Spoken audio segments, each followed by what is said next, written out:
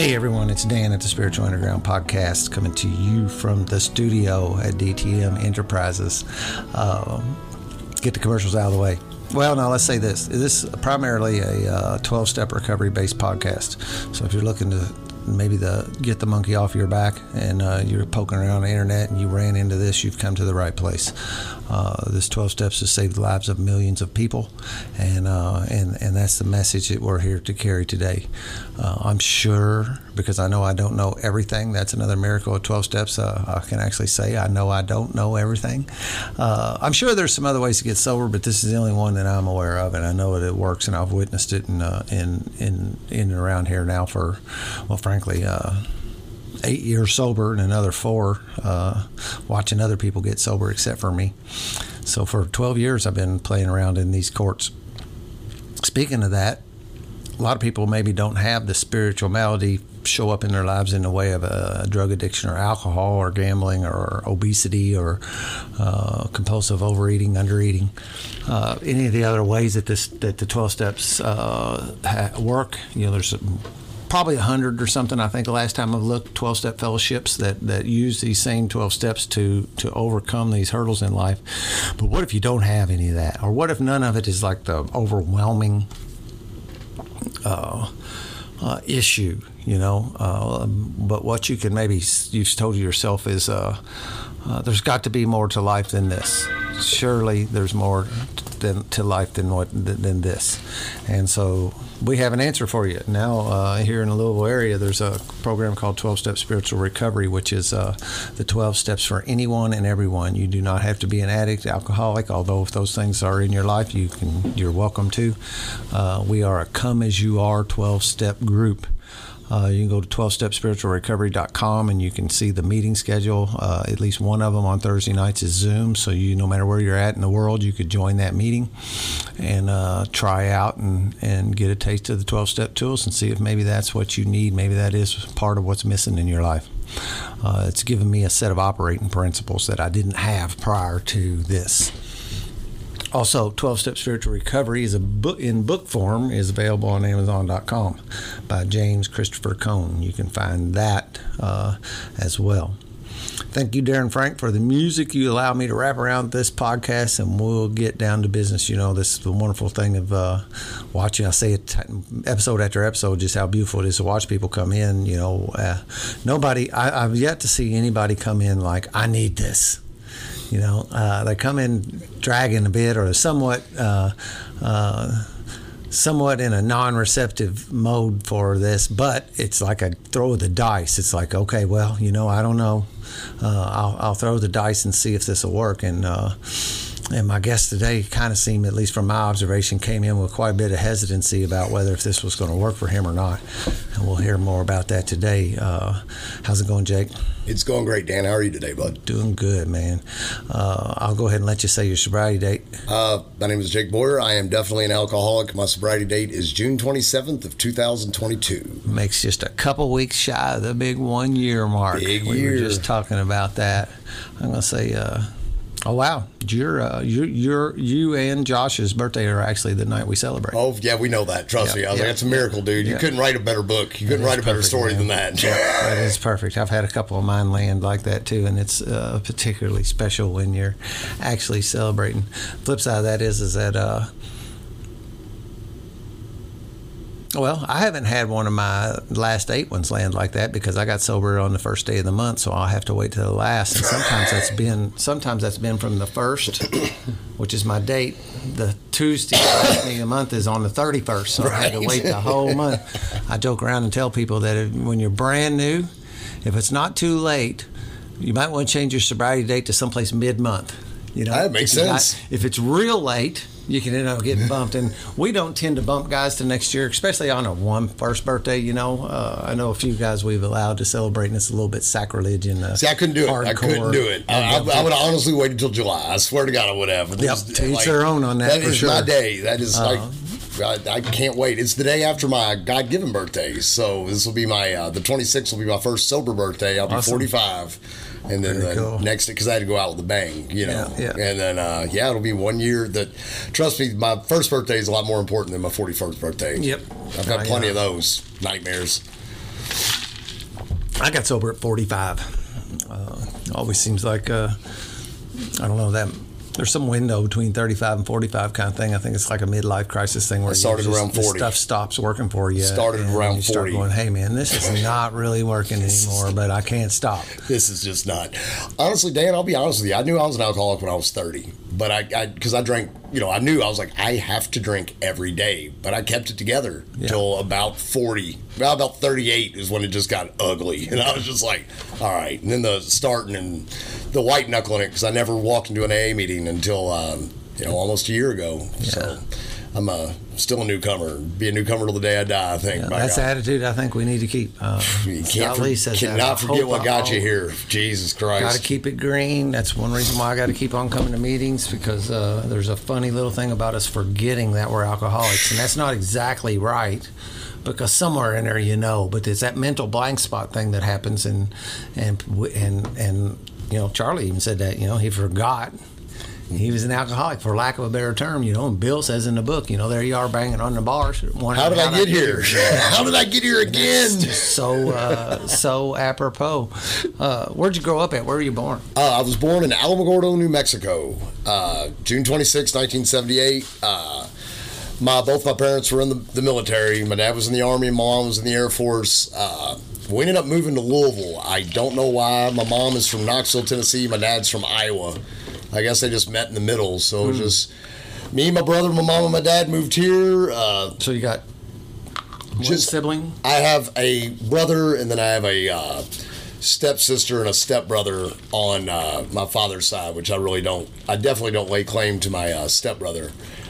But that's a whole other story. We'll probably get into that resentment here in a little bit. But I'm always curious about, people where they grew up and how many siblings they have. Yeah, my brother is a lot better of a man than me. We'll put it that way.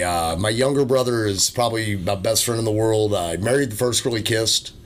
Owns Ink and Dagger Tattoo Shop. If you want to get tattooed by the best tattoo artist in Louisville, Kentucky. His wife's a stay-at-home wife. He's got 2 beautiful kids. I've got a daughter who's awesome. She's going to graduate with her bachelor's degree a year early from Kentucky. So cool. Apparently I did something right. Somewhere in the madness, I at least got a really cool... I think she just saw me and knew what not to do. So she kept it together. Yeah. She's awesome. She's my life. What was, growing up, what was home life like? My dad is definitely one of us. My mom had, God rest her soul, but... she battled severe mental illness, so life was rough. They got divorced very early on in my life. Dad stuck with the Army, so he was never home. My mom ended up becoming a mechanic at Naval Ordnance. She was the only lady mechanic. My mom was 6 foot tall. Wow. And I don't know, if I didn't look just like my dad, I'd ask questions, because I'm definitely the runt. But my mom, she ruled the house with an iron fist. I mean, there was no bullshitting. I mean, my mother was like, I'd rather get spanked by my father than my mother, because my mom was blind. Mom didn't have no aim. You'd be bleeding, I'm not kidding, from the back of your neck to the back of your kneecap. She'd hit you with whatever she could pick up. But I loved her. I always forgave her for her faults. She was, like, when I say clinically, they ended up, the last couple of years of her life, they just paid her to stay at home. She got a crazy check. I hate to say that, because, hell, I battle my own mental illnesses. But, so life was rough. Me and my brother pretty much raised ourselves. And, I always said that I was his dad till he turned about 20, and then he had to start babysitting me when I became completely wrapped up in the madness, But, so life was just weird, man. Really didn't know my dad very well. And he's there. He was there. I'd see him every once in a while. But, I know there was, times I'd go years without seeing him. Really? And, my male role model growing up was a guy named Donnie. Him and my mom were together for 33 years. He was an outlaw, Louisville outlaw, biker. Tattoos. My mom always asked why I have so many tattoos. And I'm like, yeah, you saw what you brought home for a role model, But life was just weird. We grew up poor. I grew up in Americana Apartments. If anyone knows where that's from, Louisville. It's predominantly black and Vietnamese. So if you're a white boy, which I am, you had to toughen up quick. There's a lot of racism in the south end of Louisville. Just grew up fighting. I mean, I'm not the biggest guy in the world, but I never backed down from one. I've taken my fair share of ass kickings. We can drive around Louisville, and I can tell you every bar I've been beat up in, and it's the majority of them. I've been thrown out of every fine establishment in this city. But grew up in Americana, smart kid, went to the Brown School, got accepted into the Brown School. I know you'd never know it now, but... I was going to ask you how you did in school. Oh, straight A student. Mensa at the age of 15. Wow. I was Mensa level intelligence at the age of 15. It's just this disease had me at an early age. I was an alcoholic long before I took my first drink. You know, I tell everybody my first addiction was sex. I mean, I was 15 years old, and all of a sudden that started, and I was like, oh, we can get down with this. Yep. And, you know, but growing up, I had my main clique of friends. We called ourselves the family. Well, I'll be honest, we were a gang. I mean, there was 12 of us. We all have matching tattoos. But, of course, I was the first one to introduce weed and beer and all that. But about my junior year of high school, I had a little straight-laced girlfriend, and I stayed on the straight and narrow forever through, like, the last couple years of high school. I mean, I was a straight A student, didn't drink, didn't do any drugs. I didn't want to be my dad. You know, I thought I had found my perfect life. You know, she went to college, I went to professional wrestling school, and a lot of things changed.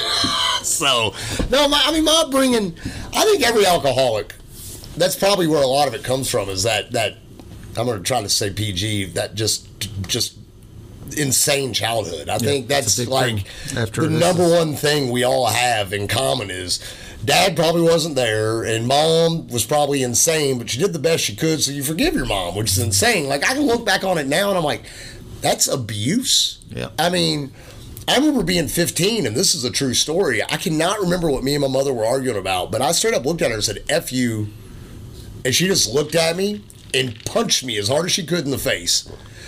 Damn near knocked me out while at the hospital getting my lip stitched up. The doctor's like, what happened? My mom's like, I hit that little MFer. And back, we're talking damn near 30 years ago, and he's stitching my lip up. He's like, shouldn't back talk your mama. Nowadays, they'd have locked her ass up. I mean, my mom... There'd at least be an investigation. Oh, yeah. I mean, Mom ruled with an iron fist. I mean, hell, when I was 16, I had to pay rent. Really? Yeah. She's like, you're old enough to work, get a job. You owe me $200 a month. So I'm in school. She's like, you can work. Mom was just, that's the way it was. I mean, she was just brutal. I mean, it made me who I am. I guess it toughened us up a little bit, me and my brother, but like I said, my brother's, he's 6'2", about 220. So that whole me being able to, we're only like 18 months apart. So that whole bullying and shit, that went out the window by the time I was 13. He was already bigger than me. But, now I just grew up wild, just fighting. That's how I grew up, was just fighting. I mean, my end of town was just, if anyone knows the Taylor Boulevard area, all that, it's just rowdy. I mean, I've done things that they're only step 5 material. I'm not gonna. I mean, there's a lot of things in my earlier, especially my teenage and young adult years that. Is this fighting mostly like antler rattling, kind of who's the baddest ass, or was there reasons that were turf kind of things? A lot of times it was racial, to be honest. Where I grew up, you were supposed to be intimidated if you were white. Yeah, I didn't look at it that way. So there's a lot of just, like I got jumped one time. I had long hair. I got jumped by 4 black guys. They collapsed one of my lungs from kicking me while I was down. Wow. And they burnt half my hair off on the side of my head. So I had second-degree burns on the side of my head. So then I shaved my head after that. And it just was what it was. I mean, it was, my neighborhood was weird. Like, a lot of people were just, for lack of a better word, punks. Like, they just allowed themselves to be bullied. And me and my friends didn't. Which, I guess it was like, y'all think no, we got you. Like, we just weren't scared. But we always ran 7-8 deep everywhere we went for that reason, and then just, and then after that, it's just like different ends of town. Like the Highlands kids didn't get along with the South End kids, or I was real big in like the punk rock, hardcore, and heavy metal scene growing up. And it's weird, like, the different genre of bands they would play together, but for whatever reason, their fan bases wouldn't like each other. And, like, just massive fights would break out at concerts. And for no reason. I just like, well, shit, we're fighting. You wouldn't even know why you were fighting. It's like, well, I'm just hitting some other dude in the face. My friends are hitting them. So, yeah, a lot of them insanities. I mean, God, I remember when the mother of my child was pregnant, a brawl broke out at a venue here in Louisville. And it was like a 50-on-10 beating, and I was just trying to get her out of there. Shit, I was 23 at the time. I mean, like I said, it carried over into my youth, and God, and then when you go back on the wrestling road days, of course, you'll be out at a bar or something, like, oh, you wrestlers, that shit's fake. And that ended bad for somebody. Yeah. I mean, just beer bottle to the face, whatever. Like, when I was in wrestling school, there was still what they call kayfabe, and that was the art of not letting people know that people still thought it was real, and you still treated it as it was real. If you're a good guy, you wouldn't be caught dead sitting in a bar after a show drinking a beer with a bad guy. That was just forbidden. So if somebody said the word fake, it was keep the image up, and it was an unwritten rule. If somebody said it was fake, you swung. Mm-hmm. That was just the way. Here's my 170-pound ass. Here, that's I got to take it real easy on me. He just put me to sleep. Well, I used to always say it when I was wrestling. Like, the fans would get drunk. They'd always want to fight a wrestler. Guess who they wanted to fight was my little ass. I'm like, how would you fight the 6'6", 280-pound guy? Him. Yeah, I was like, you ain't talking shit to him. I'll call you. Come here, Nick. Take care of my light work over here. My brother had an Australian pen pal when it was like in grade school, and they stayed in touch. I remember having to do it too, and you wrote a couple letters or something, and that was it. Well, he stayed in touch with his forever, and it's mandatory military over there for a couple years, I think. And when he come out of that, he became a professional wrestler. And wrestled in Japan a lot. Oh, good for him. Yeah, there's a lot of Australians that wrestle. He went under the name of Mark Mercedes.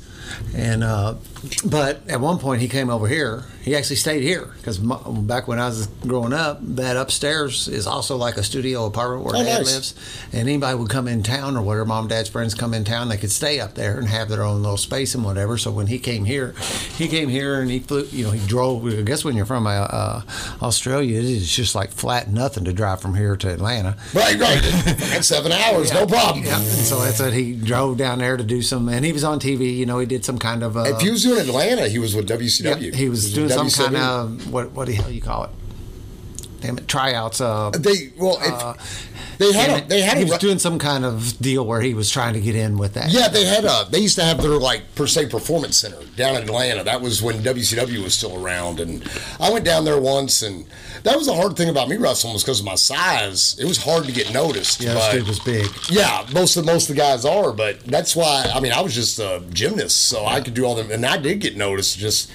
Well, we were out drinking one night at a friend's house, and I was drunk and was mouthing off and doing that thing, and I dropped that fake bullshit thing. Knocked the piss out of you, He took it easy on me. I think it's because I was the brother of his pen pal that he was visiting, So he just grabbed me up and put me in a sleeper, and I woke up, and he's looking down at me. That's fake, huh? I've seen it happen way too many times. I was like, he could have crushed me, but he took it easy on me.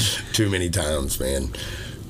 I still know him. He's a friend on Facebook, and he's old as me, And so he would have a couple years on me. He's not wrestling anymore, but he's got his own little. He's running his own little. He's got a wrestling thing. He's probably got a wrestling school. And they go around. I see him. They go do shows and they do stuff. And all of your wrestling schools usually have a promotion too. Like I trained at OVW, which is now in Louisville, but it was over here. It was in Jeffersonville. It was on Mechanic Street, and we had to pay to learn how to wrestle and just get abused.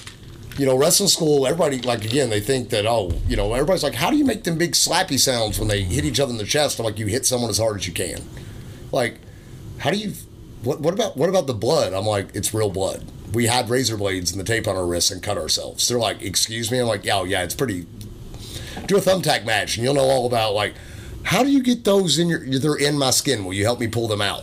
Somebody help me out. They're like, yeah. I'm like, yeah. It's just we're stupid. Yeah, I'm getting paid $150 for pain. I'm getting paid $150 a night, and I've cut myself with a razor blade, and I have 200 thumbtacks stuck in me. Tonight was a win. This might be able to support my drug habit tonight.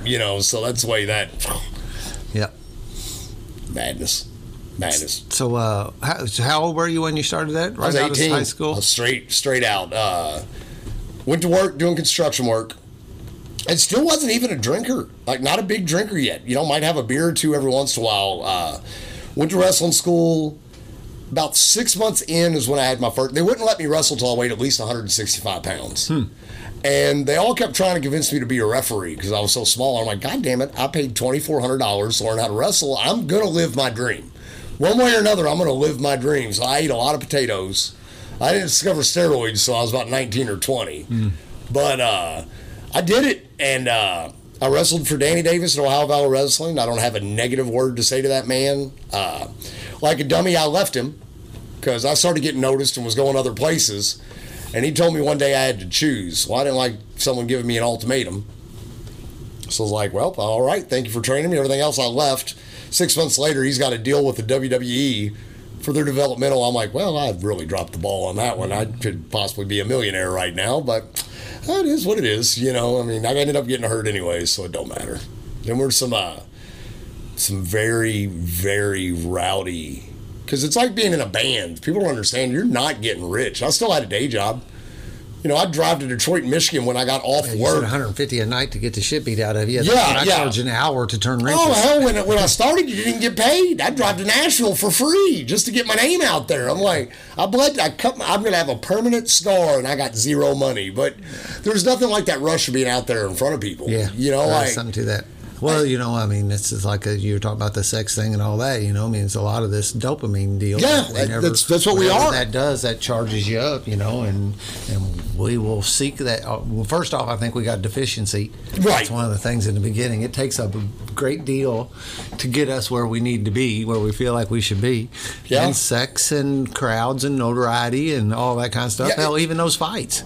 Oh yeah, I love just getting in physical. Even if I took an ass whooping, you know, it's like, well, which was a lot. You know, It still makes the dopamine pump. I used to run around with a guy. He told me, he's like, I ain't never lost a fight, and I've never slept with an ugly girl. I said, you're a virgin who's never been in a fight. I was like, you lying son of a bitch. I was like, we've all done things we're ashamed of. You know, I was like, everybody's having their ass kicked if they've been in a fight. I don't care. Because where my nose been, well, actually, my nose has only been broken in a fight. It's been broken 3 times. Once by a female. She was good looking though, Dan. We'll get into my history of women. Once by a female, once wrestling, and once in a fist fight. That's why it's crooked. And the one nostril. I can't even tell. It's always been set. But this nostril's kind of messed up, but that was from...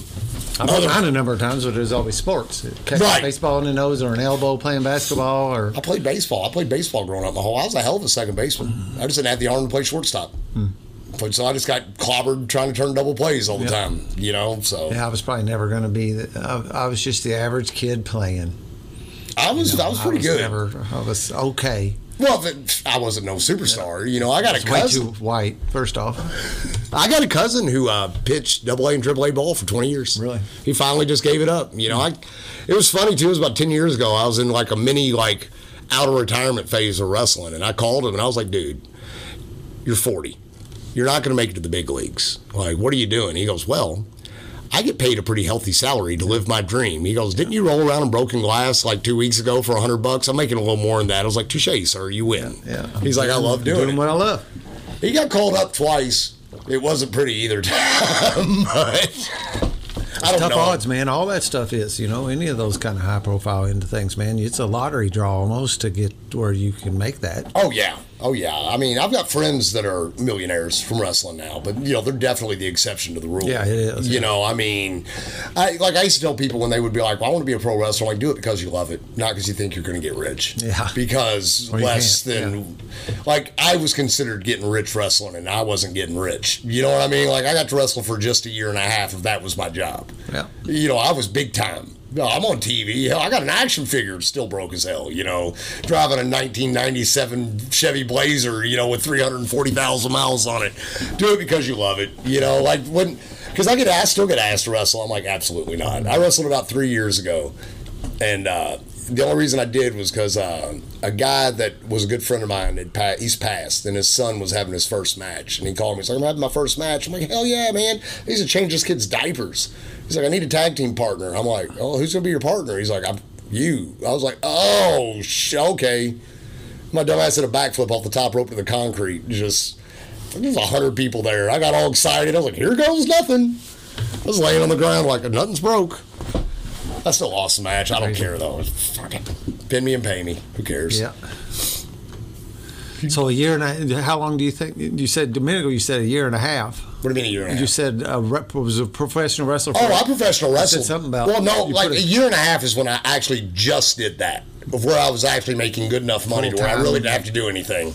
But no, I wrestled. I got hurt. Let me think. I started when I was 18. And then I messed my shoulder up really bad when I was 23. I'd already, had numerous broken thises and that. Messed it up wrestling. Yeah, blew my shoulder out bad. And, because, you also said something about construction work, and I know a lot of guys get hurt doing that. Yeah, too. But, so at that point, I was still doing construction work a little bit, and I blew my shoulder out, and I didn't rehab it right. I didn't take care of it right. And then I blew it again, and I was like, all right, I need to step away and have surgery. I was like, I've got to have this surgery. I've got to do something. So, and I've got a giant tattoo on my back.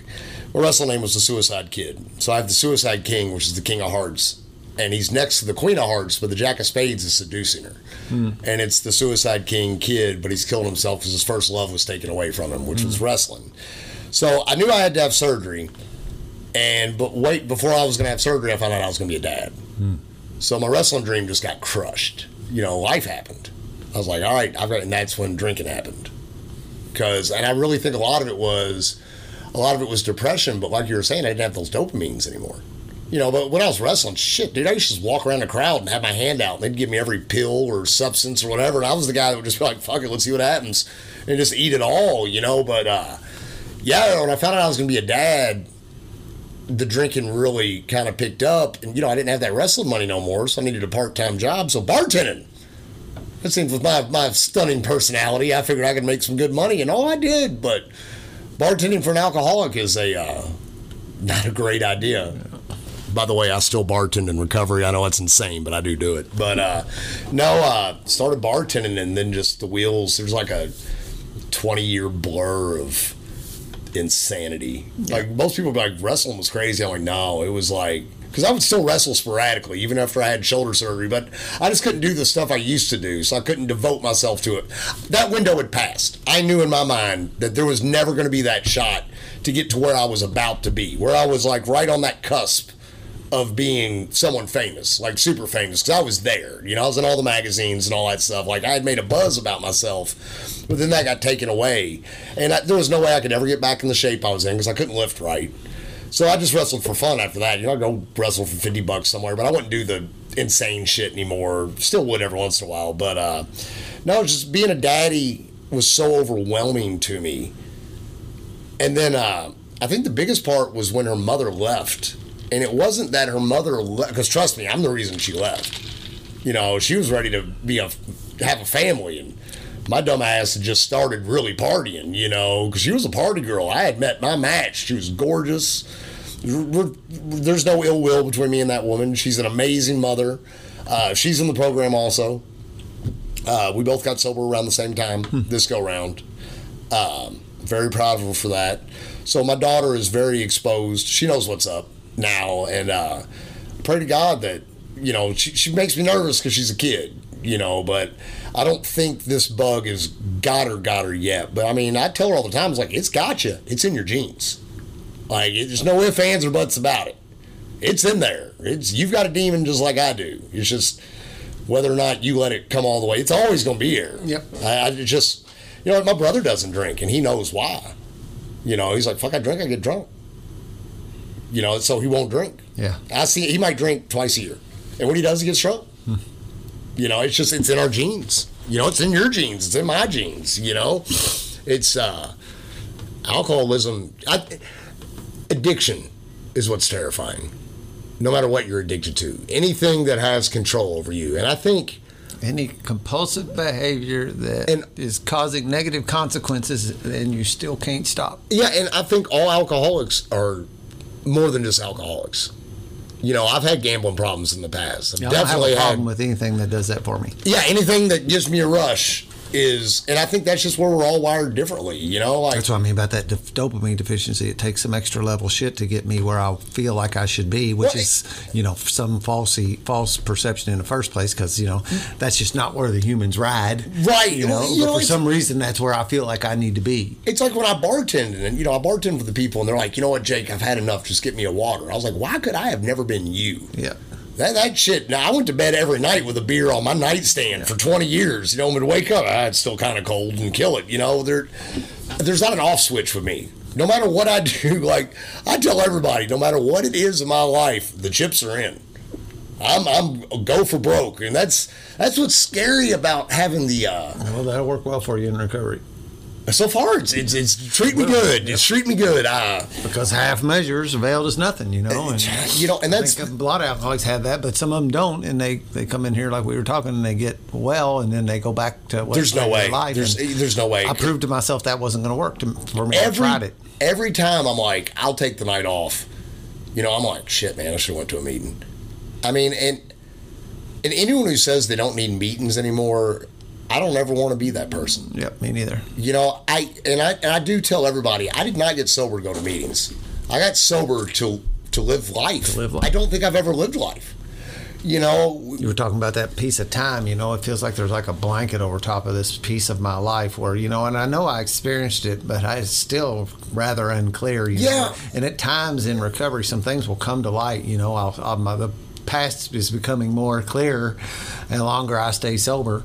But there was a veil over a piece of my life that I didn't feel like I participated in it. Friday, I was just an actor. Friday at one of my other meetings, that I call it the Gay Club, which is the Louisville Pride meeting. They all know I call it the Gay Club. I'm not picking on them in any way. My best friend's homosexual. But we went, and the topic was on being overwhelmed in sobriety. And it hit home so much because...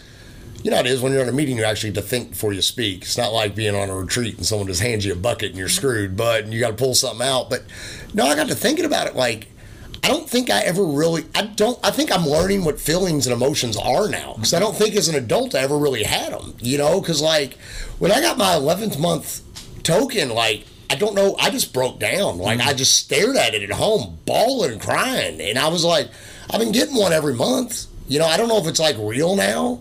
Like, holy shit, I'm actually doing something right. But I've never, like people's birthdays, I cry all the time. I'm a sap, so I'll be a freaking wreck here in about 3 weeks. But, like, I look at everybody different now. Like, happiness is different now. I don't know if maybe it's just what being content feels like. But whatever it is, I like it. I like whatever I have now. It definitely ain't that shit show that I had for 20 years. Yep. Like, and, everybody thinks it's all... rainbows and butterflies. No, shit still happens, and it sucks. But, it's just never again. Never again can I let myself go to that place. And I pray to God I never do. I mean, it's one day at a time. Anybody who says I've got this lick's a fucking liar. I don't give a shit who you are, because mine's still, I was cleaning up at the bar like a month ago, and I just picked up a beer, and I literally damn near put it to my lips. It was like just force of habit. I was like, what the hell are you doing? And I just chucked it in the car. I wore this last night, Dan. If I smelled like booze, I apologize. It was slow last night, though, but I only got 3 hours of sleep. It had to be at Ross's. But no, it's recovery is... And having that energy to do things like run on 3 hours of sleep and do the things that I do today. I don't know how I get done what I get done today. How that... The missus is like... All you do is work. It's fucking job. Got time and energy. Let's roll with it. Yeah. What I'm gonna do is sit here and watch the TV. It gets old. Recovery. It's a miracle. That it is. And like when I get my 1 year token. A year ago I was in a hospital bed in intensive care, and that wasn't my first time. Like, I shouldn't be here. And the things that happen, like, so many times I would, per se, get what we think is sober before you get into AA. You're suffering from untreated alcoholism. You don't know what the hell you're doing. You're just not drinking. You're a miserable human being. And I'd just keep going back out. And it would happen every time because I knew better than everybody else. I died from drinking. I didn't get my lesson. I flipped a car from drinking. I didn't get my lesson. I got arrested naked on my neighbor's front porch. I didn't get my... Countless girls. I should be... If I would have been a sober man, I'd have probably been married and happy when I was 20 years old. I've broke so many hearts. There's probably 5, 6, hell, maybe even 10 women in my past. I go, damn, I've really dropped the ball on that one.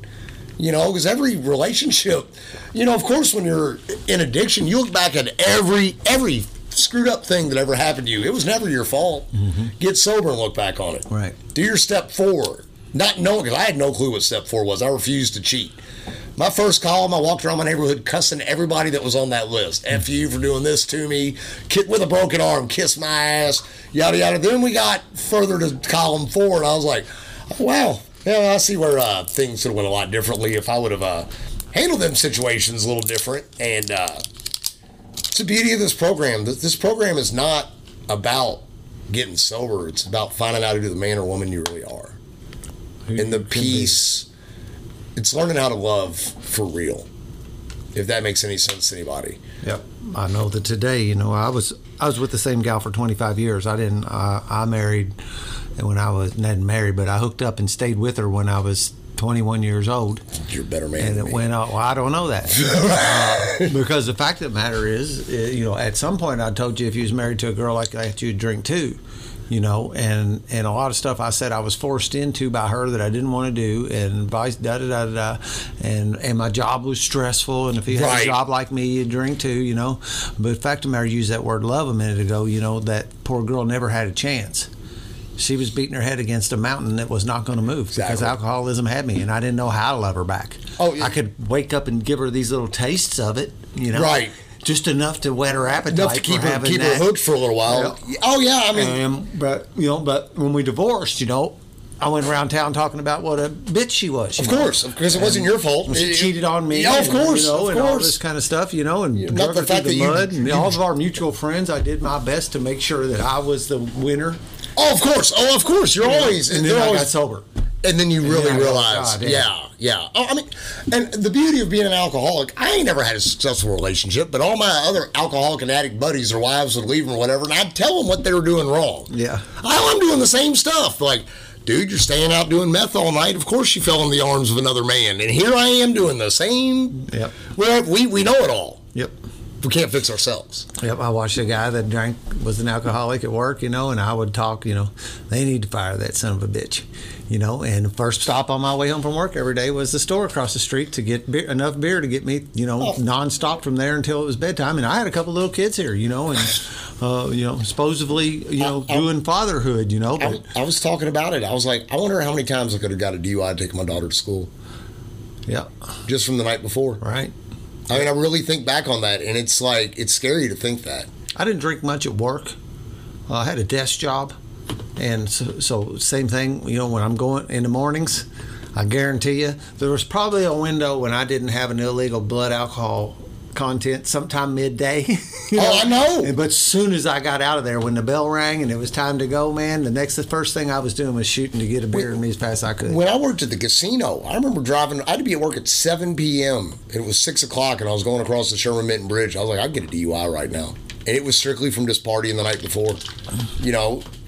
Travis was probably over, if you want to know the truth, and we were probably up till God knows when. I mean, I look back because, I always said, man, I was a great dad. I'd only drink 2 or 3 while she was awake, but as soon as she went to bed, then the hard liquor, and, I'd pass out and get up, splash some water on my face, brush my teeth, get her up, comb her hair, get her clothes out, probably still drunk. Yep. And I hate to say that, but it's the truth. And I guarantee her mother would say the same thing. Yep. And I wasn't like a monster. I wasn't mean. I didn't beat my kids. I didn't. They received some verbal abuse when Dad wasn't right. Right. There's times where they'd push a button and I'd lose my top and stuff like that. And I'd. But still, I know they don't. They deserved a better dad than that. Yeah. I got sold when they were 8 and 10, so it's getting to be where both of them has had equal amount of sober dad. Right. As they did. See, my daughter just now has a sober parents. Yeah. And it's never too late, though, dude. No, there was years she called me Jake, and I deserved to be called Jake. Like, I didn't deserve, I was just a wreck. I was like I said, I always drank, but there was like that 5-year window. I know I was never sober. I mean, I died. I literally in the doc once after being in the hospital for a month. I don't remember any of it. I remember my brother told me that this was at U of L Hospital. Now, I have no recollection of this, whatever, but my brother said the doctor pulled him inside and said, I've never seen someone DT like this. Never in my life. And, they were going to put me in a nursing home, and then I just snapped out of it. And 3 months later, 4 or 5 months, whatever it was, I was drinking again. Yeah. It's like I didn't remember. Can't remember the suffering and humiliation of a week or a month ago. Yeah, exactly. And when I finally broke in and joined the cult of AA is the way I looked at it. Because trust me, I was drug in. but I had no other options. I was like, I was down to pretty much from my last hour. They call it the last house on the block. I said, I called some 1-800 number. I didn't have a car. Everybody knows. Like, by the time you hit bottom, you are at bottom. I had no ride. Legally couldn't drive because I couldn't see. And there was an AA meeting 1.5 miles from my house. And I said, and I deliberately dressed as white trash as possible because I wanted no one to talk to me. My head was freshly shaved. I had a wife beater on, a pair of raggedy camouflage shorts, and I think flip-flops. I can't remember. And I walked my happy ass 1.5 miles to this meeting, and I just sat there like, what the... I was like, this is not... And I had to pee so horribly. And here's this guy across from me. He's like, the bathroom's right over there. And that guy was Josh. And so I met a guy at my very first AA meeting. My God sent me a miracle in a gay, agnostic, left-wing man who drugged me from AA meeting to AA meeting and who saved my life. Yeah, because he was as desperate as you were. Yeah, we both had the exact same sobriety date. I mean, his sponsor killed himself. Yep. You know, and I don't even know if you knew this. You know, he was my neighbor. Bobby was. I never met him, but I can look at his house out my front door. Huh. I've been there. I've been to Bobby's. You could throw a rock. A little bit of work for Bobby. Yeah, you could throw a rock and hit my house. Huh. Literally, I mean, we're that close to each other. Yeah. And just for the listeners, Bobby ended up going back out and ended up committing suicide by cutting his wrists and stuff. And it was horrible. I think it was a year ago. Yeah, right at July is like last time I remember. Why July 9th sticks in my head, but July 9th. It was something like that because me and Josh had just met, and he's like, "I've got a sponsor, but he's been MIA for a while," and that's right before Josh got his Josh. Mm-hmm. And I met this man, and he is not only an angel to me, he's my best friend now. And I was with Josh last night at Mark's reception. Hey, he stopped by the bar last night and said he was at Mark's reception, and.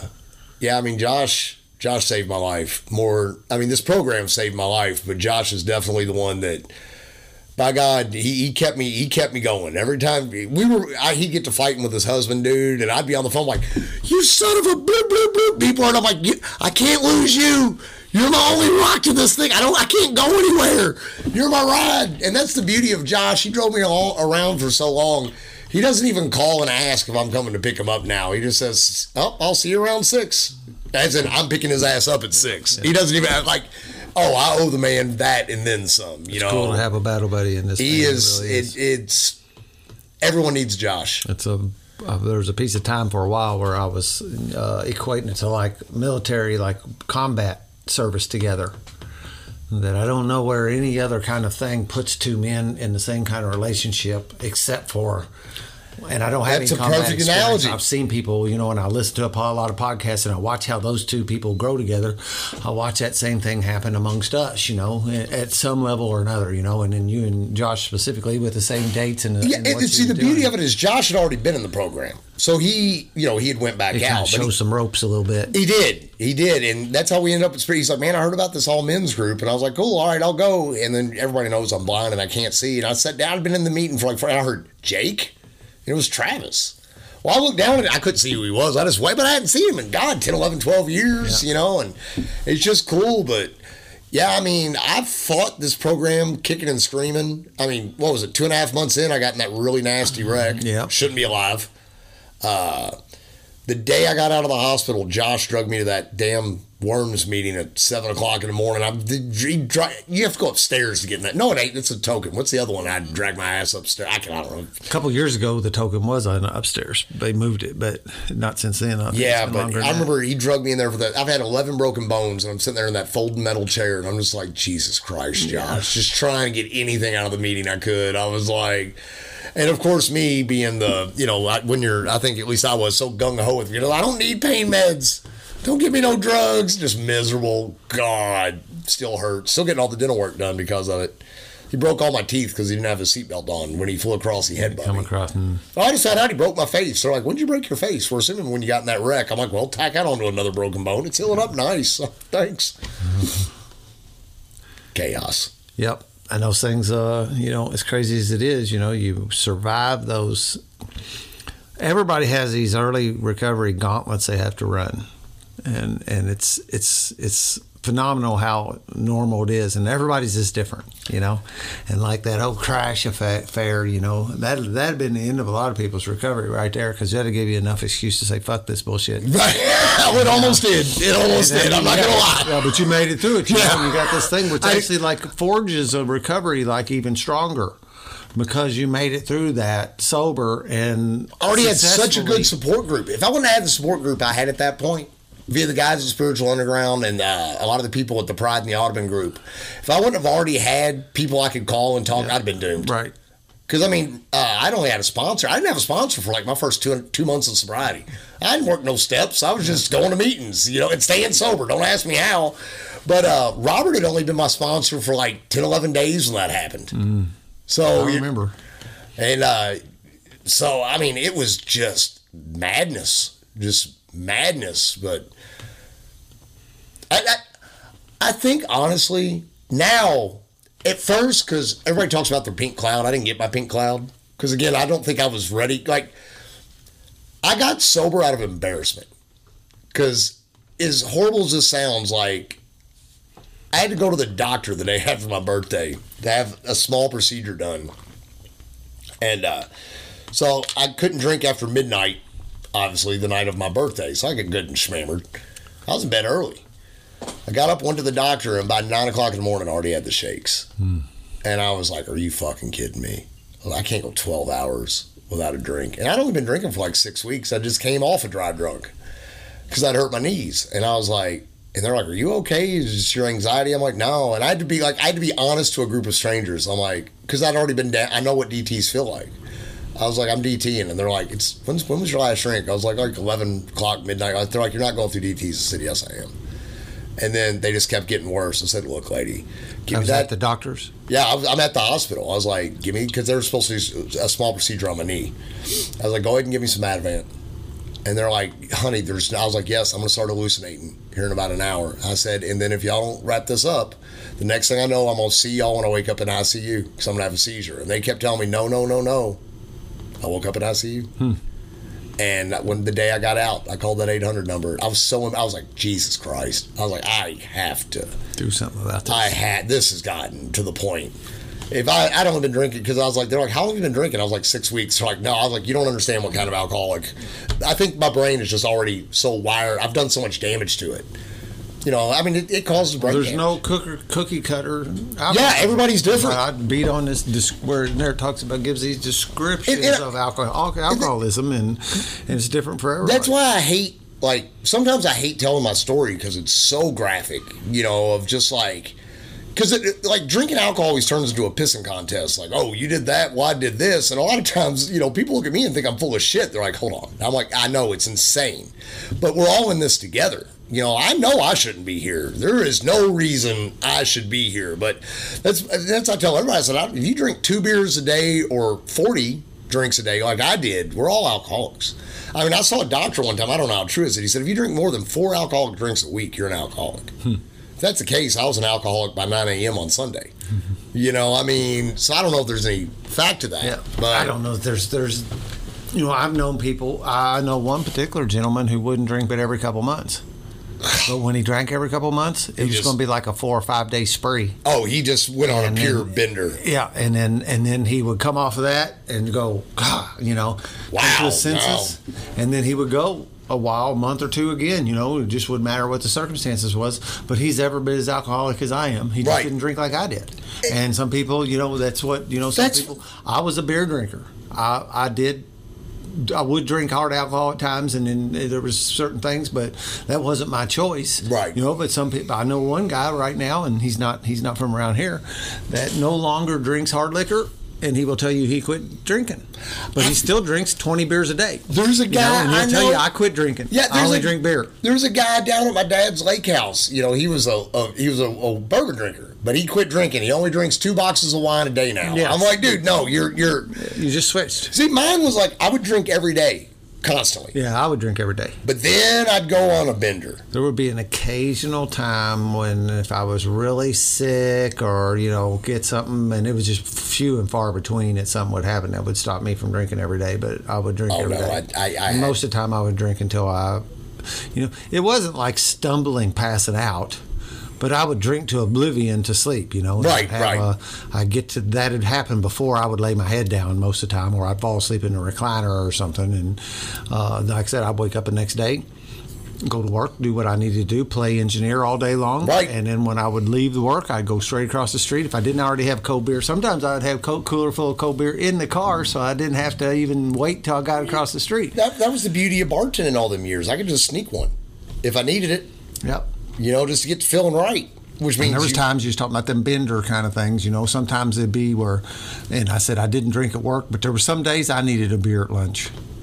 I'd go on benders where I just wouldn't go to work for a week, and I would just it would be like it's fucking Thursday. I remember it being Friday.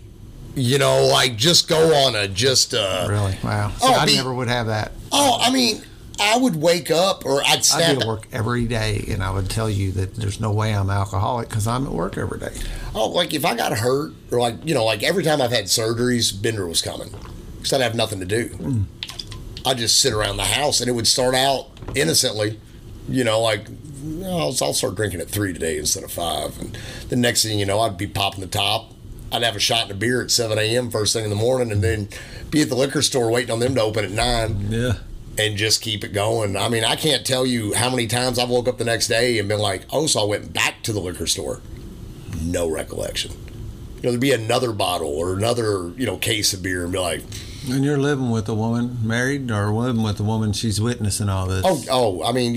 She used to say her biggest fear was finding me dead on the couch when she came home from work. Because I'd go on those benders. There was a bad 4-month bender. I'd gotten a little bit of money from something. I think I cashed out a 401k or something, and I had $5,000 and just checked out for 3 months. Bills got paid, but every other dime I wouldn't eat. When I was real bad and was hospitalized for a month, I weighed 121 pounds and I went in the hospital. I was only eating maybe 4 or 5 times a week. I just stayed drunk. I went to work every day drunk. I woke up in the morning. I'd throw up my first shot every morning. It was routine. I'd take a shot, immediately puke, then something would stay down. Drink 2 shots, drink 2 beers, brush my teeth. Usually knock out about 9 or 10 beers and go to work. Damn.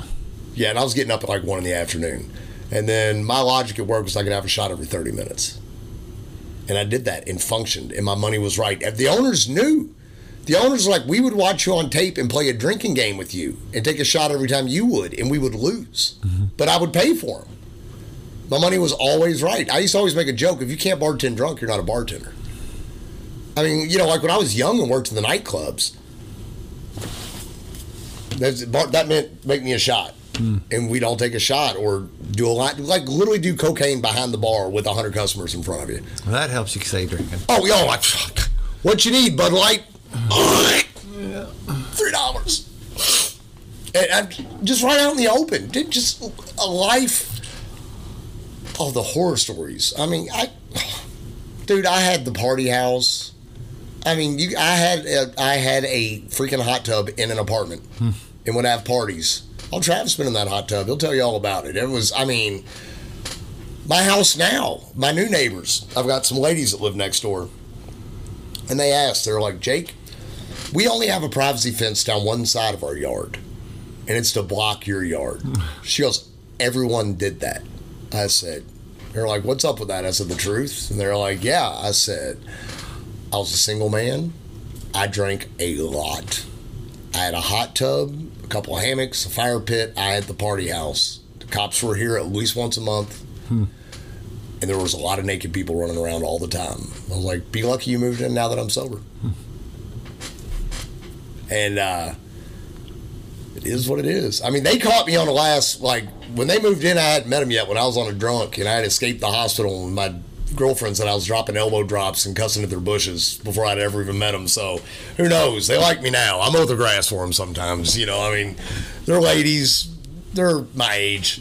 Real big Democrats, so I'm kind of in the middle. They'll start talking politics. I'm like, you'll ruin a friendship. Just please stop. I'm going to go back to my little white trash abode over here and be happy with my dog. But yeah, the madness is, you can look back on war stories and glamorize them sometimes. Yeah, and that's when you're demon. You're like, man, the fact of the matter, I had a lot of fun. I hate when people say, But nearly killed me in the end. Yeah. My worst day sober was better than my best day drinking. I'm like, you're a fucking liar. Yeah. I'm like, you're full of, no, you are wrong. I had a lot of fun, but, drinking quit being fun when it became a job. I always say it was a lot of fun until it wasn't.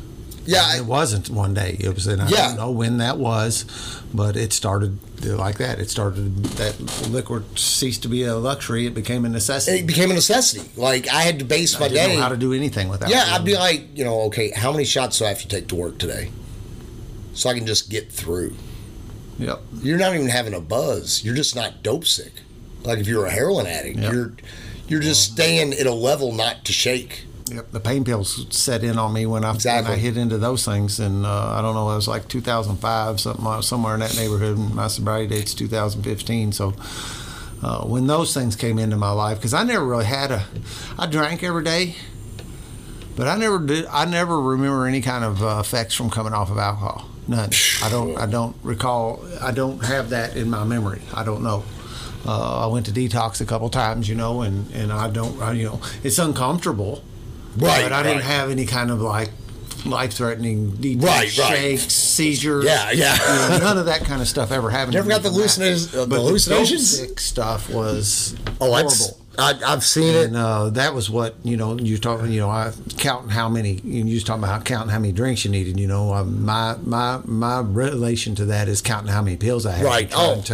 Trying to ration those to get me to the next time. I'm trying to think of which surgery it was, but my prescription was 2 Perk 10s every 4 hours. I did that for like 10 days. I was like, Jesus Christ, because I was drinking too. I was like, this is too much. And when I just quit taking the pain pills, because that's the thing, like, I've done every drug there is. The only thing that ever had me was booze. Mm-hmm. But I remember coming off those pain pills, I was like, oh, so this is what dope sick is. Yeah.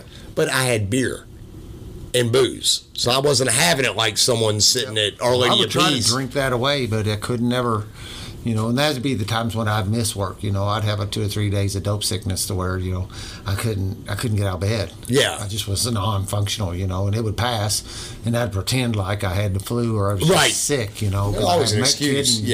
Kids and wife here at home, just pretending like I was sick. And I remember when that first started happening too, that I didn't know what was going on with me, I got sick and I realized, like a few days later, damn, that was, that's what that was. And then I started being scared of it happening again. Yeah, you don't want to feel that. You don't want to feel that again. That sucks. Go to just about any length to keep that from happening.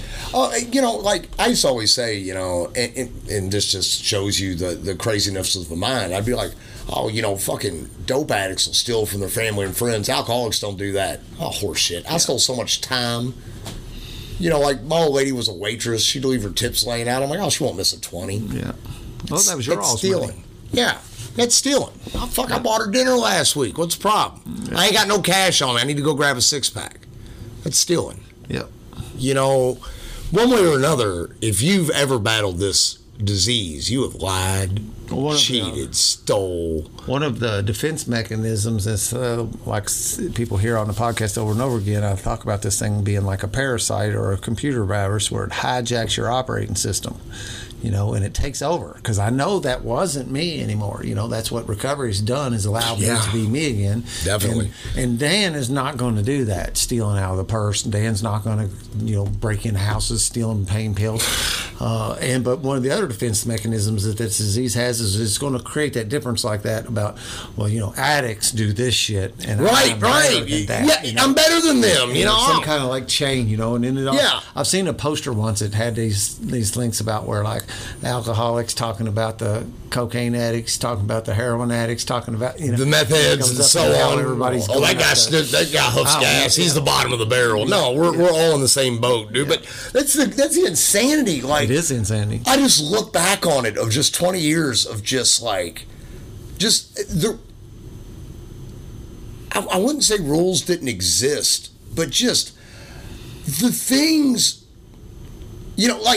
I think it's also a mechanism of us even getting sober is you look back and laugh at some of it, because it's so freaking insane to think that, like, I was talking to Ross about it today. I woke up one time in a hotel and I was like, open up the curtains, I'm looking for a landmark. I'm like, where am I?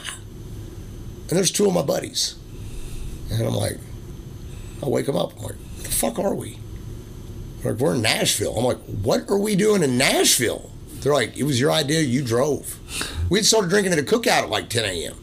That's the kind of functioning drunk I was. Now, I'd probably eaten some Xanax or Lord only knows, too. They're like, dude, you spent like $500 at the strip club last night. Nothing. Like, I don't know if that's even, but I've had a lot of brain injuries, too, so. But blacking out is a piece of this thing, especially when you throw the benzos and shit like that. Oh, yeah, I mean. It's a pretty typical thing. I was, like, I remember. To operate. You know, I heard somebody tell me, this was before I was ever in AA.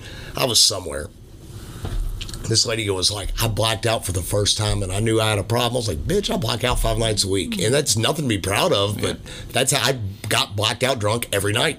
One of my defense things is to say that, you know, I never black out. I have some nights I don't remember. But I've never blacked out. Me and my friends came up with the loose term of a brownout. You know, brownouts were, it's vaguely that's familiar. What I would say, you know, I didn't black out. You know, I didn't wake up in another state and not know where I was at. I didn't. But, you know, it's defense things, you know, and that's, one of my king was I lived here we moved in this house when I was 3 years old. Oh, wow. I went off and got married. We lived down the road, and then in 2005, 2008, someplace in that neighborhood, actually, I bought Mom and Dad's house. Oh, that's cool. They bought our house. We swapped. Okay, sure. They downsized. All right, we upsized. There you go. You know, they wanted a smaller yard, smaller house to clean, and we were a growing family. And so I've been in this home for basically since 1972. You know, wow. I did move away but I still was at home a lot. Right, of course, yeah. My mom and dad was always by daycare. You know, my kids never had a daycare really. They always had grandparents, and so I feel like I've been here for 50 whatever years that is, 51 years now, and I almost forget where I was going with that. The defense mechanism of I got this pretty nice house. I got 2 cars in the garage. I got a dog. I got 2.3 kids, a beautiful wife. I've been working the same job for 20-something years. Don't tell me I'm an alcoholic. Oh, yeah. You know, alcoholics don't get to have all that stuff. Yeah. It's the same. About the time I come to that, I lost just about all. Right. I damn near lost all of it. And I really, but in the end of the day, you know, I lost my kids for a few years and I lost that marriage, you know, but all in all, I didn't really lose that much. Right. Right. Well, you know, if you look at me, like if you took a picture of me 10 years ago and you took a picture of me now, it's not going to look all that much different. I told Travis, you know, I was just shooting back and forth with him. I was like, man, it's my sabotage and my demon, my self-destruction mode still tries to kick in. I was like, man, I don't deserve this. Like, dude, I filed freaking Chapter 13 bankruptcy 10 years ago because I was a drunk and damn near lost my house. You know, and you're talking about that I was 29 years old, never married, owned my own house, 2 cars, mine, furniture, mine. Nobody could take half of my stuff, paid my child support, had my kid 3 days a week. Well, so what if I like to party when I get off work? I'm not an alcoholic. I worked hard for this stuff. I worked hard for this 8 ball of cocaine I'm going to do this weekend and still go to work and bartend, still high and not sleep for 3 days, you know, and continue to drink the entire time. I've got my shit together. My bills are paid. I go on vacation every year. Yep, me too. That's the way I felt. You know, but I was doing it. To me, I justified it even more than my married friends. I'm like, you got someone to help? I'm doing this. Yeah. I did this. Daddy and mommy didn't help. I didn't have another income. I couldn't, you know, but I was lonely. I was miserable. You know, I mean, I always had to have that piece of eye candy on my arm, which was all toxic. I used to say, a girl don't love you unless she'll hit you. I've been beat up by 7 women, Dan. It's been me. I know it was all me. I could drive any woman to madness. Yep. Codependence is a whole nother thing, you know. Because the thing about needing that girl. If I don't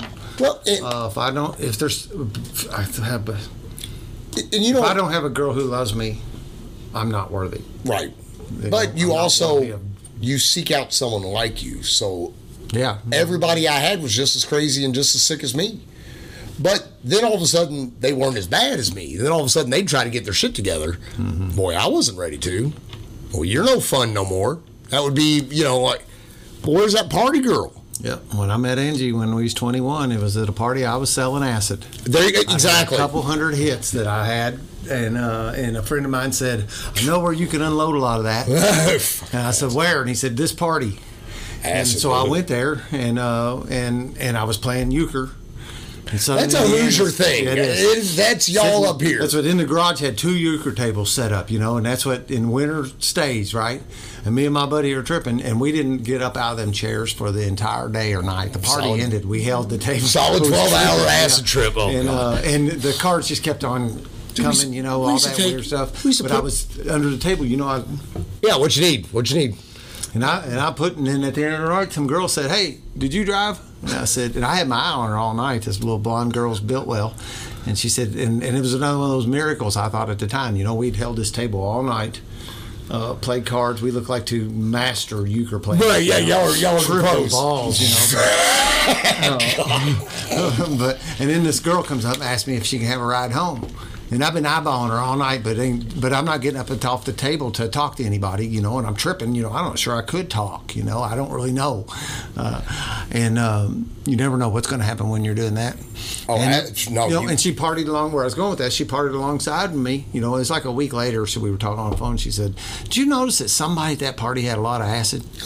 And I said, "No, I didn't." I wish I'd have figured out who it was. And I was like, I said, well, we might be able to get along after all. Yeah, we might be all right.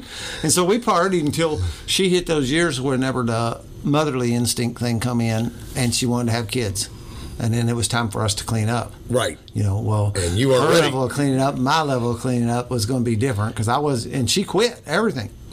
She quit smoking pot. She quit drinking a couple beers. Everything, any of the drugs. And she just put everything down cold turkey. And I kept on going. Of course, you're not the one pregnant. That's why I looked at it. You're pregnant. I'm not. Yeah, What's the problem? It was a bit of a problem too. Because now I lost my drinking putty. Exactly. I think that's the story of all of us because that's exactly what happened. I had my little party girl. She was a pro wrestler. She liked to drink like me. I like to go around. I like to take her out places, and I liked that other dudes were eyeballing her. Exactly. She was mine. I got this hot little piece of ass on my arm, and then I knocked her up. She had to quit drinking. Well, I told her. She was like, we're going to be a family. I'm like, yeah, but you're pregnant. She's like, we're pressed. I'm not fat right now. I'm still drinking. I bet it sucks. I pay all the bills. You don't work. Yep. Justifying it, look, I'll be there for the baby, but it's not my, you can come to the bar with me. Yep. She's 7 months pregnant. You're like, yeah, come get drunk with me, and that, hey, she's the mother of my child. I'll love her till the day I die. She's married. Like I said, she's in the program too. She works at the healing place now. Oh, really? And it's nice that she actually works now. She never worked. Our relationship since then was really bad. She was ready to kill me at the end. Because her cheating on me was just an escape route, really. Right. It was just trying. She's looking for a way out. It was a way out. It was I'm gonna cross a line that I can't uncross. Exactly. And this will cut the wire, and then it was really bad for a few years, and that was tough, The one thing about it is like, are the kids coming over this weekend? No, they're scared to come stay with you. Like, well, what do you mean scared? Well, that's what they are. They're scared to come stay with you. And having to go through that period of time, and then getting sober, and kids wouldn't come see me, and it was felt pretty damn lonely, except for my Spiritual Underground crowd was really the only support I had at that point, so I bonded there, right. And I just poured all my energy into that. And over time, things healed up between me and her, And after some time that I could prove that I was stabilized and I could be a good dude, and the kids started checking me out again and realizing that I wasn't being passed out on the couch anymore, and that I was stabilized, that I could be a decent dad, and had to earn all that stuff back. That's another thing have to about earn it back. Thinking about it just seems incomprehensible to me to throw that away today. How hard it was to earn it. I don't know if I can earn it back exactly. again. No, can I earn it back again if I did it? If I fuck this thing up and I have to start over again? Exactly. Any newcomer, especially because I'm still a newcomer, of course, but I expected immediate results. Yeah, everybody. And they didn't happen.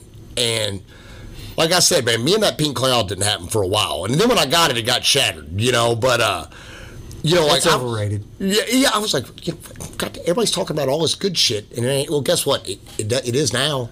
The pink cloud's like a new toy. My life is a fucking miracle right now. I just got a "I love you, Dad" text, man. Back in the day, she wouldn't text me for 6 months. Yep. We talk constantly now. And her mom's like, "Why does she talk to you?" I'm like, "'Cause I'm brutally honest with her." She's grown. Because I can be counted on. Yeah, she knows I'm here now. You know, she's like, Dad, can you help me do? Of course, I'll be there this time. You know, Dad's not gonna be. Excuse me, banging some whore till 6 o'clock in the morning the night before he's supposed to go see his daughter perform, and then oversleep and not be able to make it. Yep. You know, a piece of. We suit up and show up. We're going to be today. A one night stand, not on purpose, but my sick, alcoholic mind. I'll be fine by the morning. Yep. I'm gonna get in these britches. Oh yeah, our plans. Yeah, I mean, I had good intentions. Plans and designs. Yeah, I mean, how many times? It's the same story over and over again. I'm gonna go have 2. It never works. I'll manage better next time. The idea of going back out to me now. So many people are proud of me, and it's not even that. It's just like I need that reminder of just like I literally will just sit there and think about like fuck Jesus Christ, like. And like the whole thing I was talking about now, like emotions. Like I don't know what these are, and I'm kind of exploring what being a normal person is. Mm-hmm. Does that make any sense? Yeah. I'm not. The book talks about rebirth. Yeah, it does. It's like going through a birth canal again, and we pop out, and it's like everything is new again. It's like, okay, how do I do this, and how do I do that? And I see people, and they don't even know me. Like, I'll talk to them, and they're just like, dude, you're like, I don't know what happened. I grew up born and bred in New Albany, man, and people that knew me from a long time ago will not recognize me face to face, and it ain't just because my haircut. Right, yeah. It's something like they're like, I'll say, I'm Dan Reeves, and they'll, because I have a Rain Man capability for faces and names. I'm just it's a gift that came to me in recovery at some level. There's times that there's 60 people in a room, an AA meeting, and I know all their first names and most of their last names. You better I know a chunk of their sobriety dates. It's just some gift that come along, and it's been real. It's actually come super handy at times after being around for a while because a guy comes popping in. LJ's one of them. Popped in, disappeared for a while. When he come back in the Spiritual Underground, I remembered him and I said, "Hey, LJ, good to see you back." And that made an impact on him at some point. Oh, hell yeah, hell yeah. And that a couple people have told me that story about when I remembered their name when they were gone for a while and they come back. That had an impact on them. But I'll be around New Albany and I still have it. And I know, like I said, this is kind of a small town kind of thing over here. Yeah, it is. It's a lot different than over in Louisville with the spread out. So weird over here, man. I almost moved over here, Dan, before I bought my house. I mean, I'm a born and bred Hoosier. I like it. I've like I said, I've lived in New Albany all my life. I've lived in 3 houses in New Albany since I was born, and so I run into people I know in the grocery store and in the gas station and that kind of stuff all the time, and I'll be right there, and I look at them like, because I don't like to ignore my fellow human that's standing there by me, act like they're not there.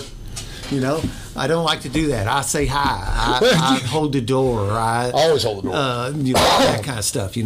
Say you're welcome after they say thank you, and that kind of thing. And if I see somebody I know, I will smile and say hi, and then you'll get that blank like, hi, and you don't remember me, do you? I even go work for some people sometimes, and they've called me, and I know their name, and they will call me. It says Dan Reeves, DTM Woodwork. And I show up, and I go, you don't remember me, do you? Nope. Maybe I was that much of a wallflower. I'm the guy that I have no clue who these people are that come and talk to me. But my point here is the transformation it has with us. That's where my point is just how much we change being. Everything's different now. Like, I remember getting yelled at because I got in a physical altercation when I first came into the program, and all the guys at Spiritual Underground were like, okay, you need a sponsor. They're like, what are you doing? And I mean, it was a step 5 kind of, me and a friend had to take care of some business. We'll just put it that way. And everybody was like, dude, them thoughts aren't there anymore. Like, I catch myself now, like, I don't argue. The anger in me has been put out. I've always had a chip on my shoulder. And I think a lot of that was from having little man syndrome growing up. Mm-hmm. So I'm not the biggest guy in the world. And I it was probably the booze and the drugs and everything else, and just. I needed to convince you that I knew something. Like, I had an inner need to debate. Me too. You know, like if you said that the grass was pretty green today, I would want to tell you how it was not as green as it was in the. You're like me. I would debate against something. I would debate on what I didn't believe in just for the sake of an argument. The devil's advocate. Just to prove to you I can out debate your ass. Yep, me too. But I think I still have that at some level. I'll find myself doing that in certain situations. But yeah, I can't help myself. But I'm better. Yes, I don't cuss at you at this point. But no, that was always my goal in a debate, was to get you to cuss at me. That meant I won. If I could piss you off to the point that you would swear at me and get up and leave, I'd be like, victory's mine. But no, that's the thing. It's the disease. It ain't just the drinking. It's just like alcohol's a depressant. You're depressed, so you drink.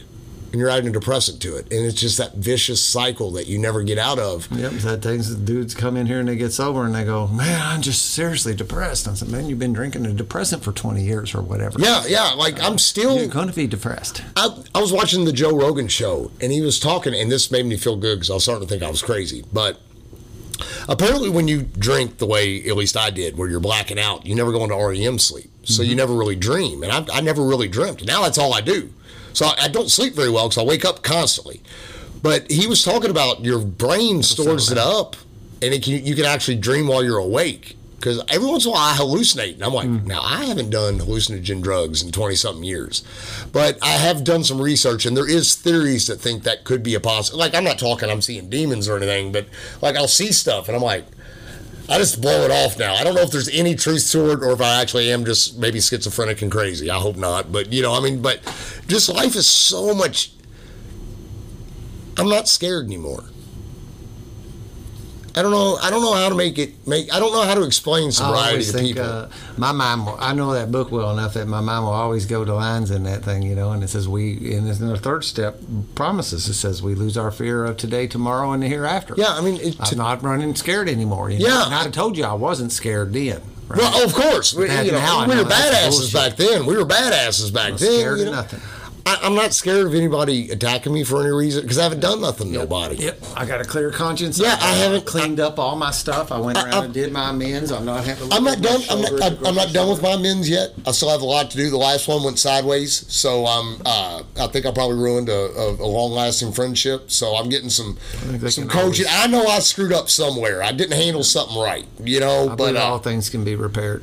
I do too, because we've actually spoke since then. Not on good terms, but there wasn't no punches flown. I was just like, are you going to hit me? He was like, no. I was like, all right, cool. And we were amongst other friends. So if he wanted to, he could have, but I think it's repairable. But no, it's just the beauty. Like, I hear everybody on your show just love and preach and about how great the program is. And I can't think of words to say the exact same things everyone says, but it's just the damn truth. Like, there's not them extreme, I miss them rushes of being so tore up and something insane happening, But goddamn, I really don't miss the bad shit. Yeah. Life is steady, and there's a peace. I'm not anxious. My anxiety's from before. I quit taking my anxiety medicine. I don't have to anymore. Still don't sleep, but whatever. I don't take the pain pills I'm supposed to. I'm prescribed pain pills. Everybody knows that. I was hit by a semi-truck, but I don't take them. I will every once in a while. I'm not going to abuse them. I throw them away at the end of the month. If I got 7 or 8 of them left, I throw them in the garbage. It's just, I get up every day. I eat breakfast. I pray. I meditate. I have a routine.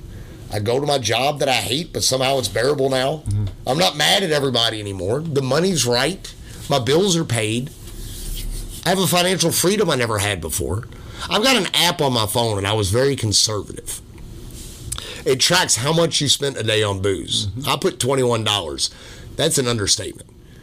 I look at that now, and this is in less than a year. I'm 3 weeks away from a year. Holy shit.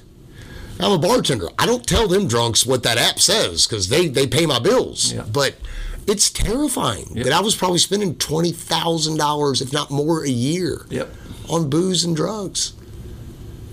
It's like when I got in that car wreck, I didn't work for 4 months. I had money in my savings account for once in my life. And I'd only been sober for 2 months. I had an extra $5,000 laying around. I've got money now because I can save it. Yep.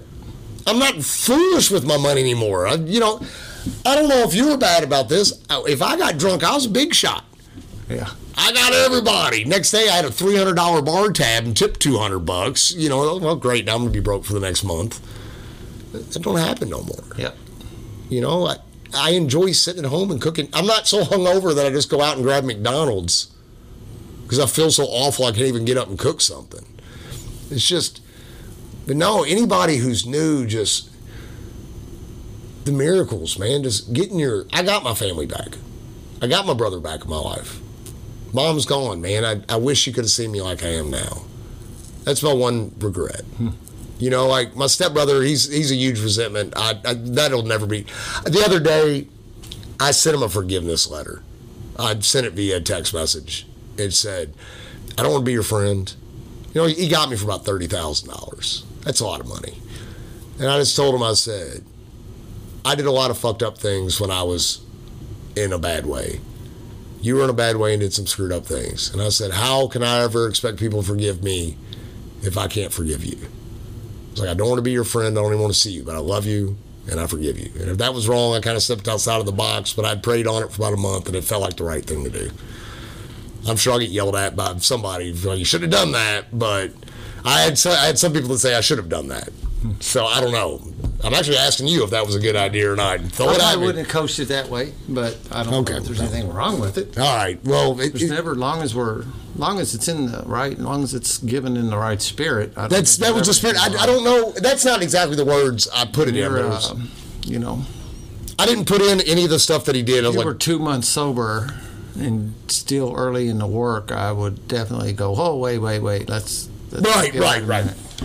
Because originally 2 months in, I would probably, if I was your sponsor and you'd asked me about that, I'd have framed that up in the world of an amend, right, and executed it in the way that I coach how to execute it. Well, see, I also did this when I was sponsorless, so that's where that's why I had to immediately get back on the sponsor bandwagon. Like I was flying solo trying to do stuff there too long, and but that was a problem. I couldn't find a match. You know, I tried. I went outside the box, and I'm like, this don't work. And now I'm in a happy place. You know, I guess I did learn a valuable lesson. Don't go trying to do any. That's why I didn't make any amends when I didn't have a sponsor. That's a good idea. You know, I didn't. I was like, I do once in a while when we're talking about tonight's episode. Well, everybody raise your right hand. Yeah, well, everybody raise it. I say, all right, say after me. I will not do any amends without keeping my sponsor. Yes. Well, I need you to swear to me. All of y'all have just taken that oath, and don't forget it. Well, once I had finally seen, I think maybe I was just brain dead one day, but when I saw y'all did that, I was like, I've been doing things wrong. And I was like, okay, we're going into slow motion. Like I quit raising my hand to be a sponsor right now, just because I'm going through my steps again. I know I did them right, but I just want to do them. I want to I'm no harm in it, man. Yeah, I'm gung ho in it, and but I can't wait. That's the beauty. I like to get a guy to go through the work twice in his first 2 years. That's what I like to do. That's what I'll be doing. Turn the corner quite as fast as that, but there's nothing wrong with it. But right. Just in my normal course of business, and the reason I do that is because that's what my sponsor did with me. When I hit like 2 years sober, he said, "Hey, it's time to go through the steps again." Right, it makes sense. And I'm glad I did. I always I explain it like the first time I went through the steps was like going in and cleaning out a horse stall, and I just pitchforked the big turds out of it, you know, and that was good enough. That was clean enough. But then the second time I went through there, you know, we went and we got all the old dirty hay out of it. Right. We spring cleaned. Yeah. We spring cleaned. We got the real cleaning done. Again, you know, we got it all out of there, and we actually mopped. Well, yeah. I see what you're saying. Because you know, so every time it's that peeling of the onion thing that, you know, because the fact of the matter was, I was not emotionally or mentally capable, really, of digging. I was only so capable of digging so deep the first time. Right. For my see, I don't have that shitty parent story.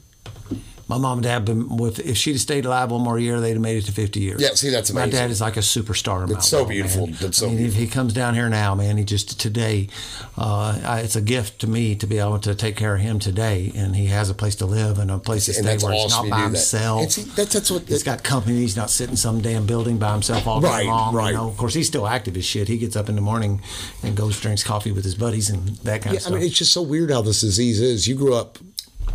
All-star. Disease don't care. Yeah, and then I've got a buddy who grew up just horrible family life. I mean, just horrible. But 80, never had a drink in his life. This is episode 286. majority of the people that sit across my table from me are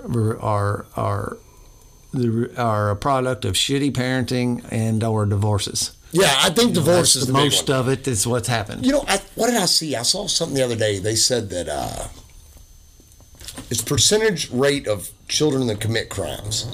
Single mother household, 60% more than a mother and father household. Mm-hmm. But they also said kids raised by a single father were the same as raised by a mother and father. You need that solid male, female or male, I think. I'm pretty sure, I don't know. There's some biology, right? Right. It takes a man and a woman to make a child. Don't get me started. I think the plan is that those two people continue to raise that child I tell in everybody, a healthy manner. I tell everybody when the mother of my child, when her mother got... say it won't work any other way. Right. I think that was the plan. That is, yes. But when she got remarried, she was married like 6 months after we split up. I knew him before I knew her. I've never had a problem with that man. He's got a good job. He's a nice guy. He's not a drunk. And I thank God that he was there when I was all screwed up. So my kid did have a positive male role model in her life. Yeah. I told her straight up, I said, if you ever decide to get married, I expect us both to walk you down the aisle. I used to babysit their kid. I had a car seat in my car for their son. He ain't mine, but that's my daughter's brother. More people, when you split, especially when kids are involved. My parents couldn't even be in the same freaking room with each other. And I used to tell Shannon, that's the mother of my child, that's her name, I used to tell her, I said, we're not going to do that. My kid's never going to see us fight and be them two dumb parents. It's stupid. It's going to fuck her up. Here she is going to graduate with, her bachelor's degree after about 3 years. Because we got along. Yeah. I'm not saying you got to be best friends. You made a little person, adult a little. And somehow we even did it screwed up.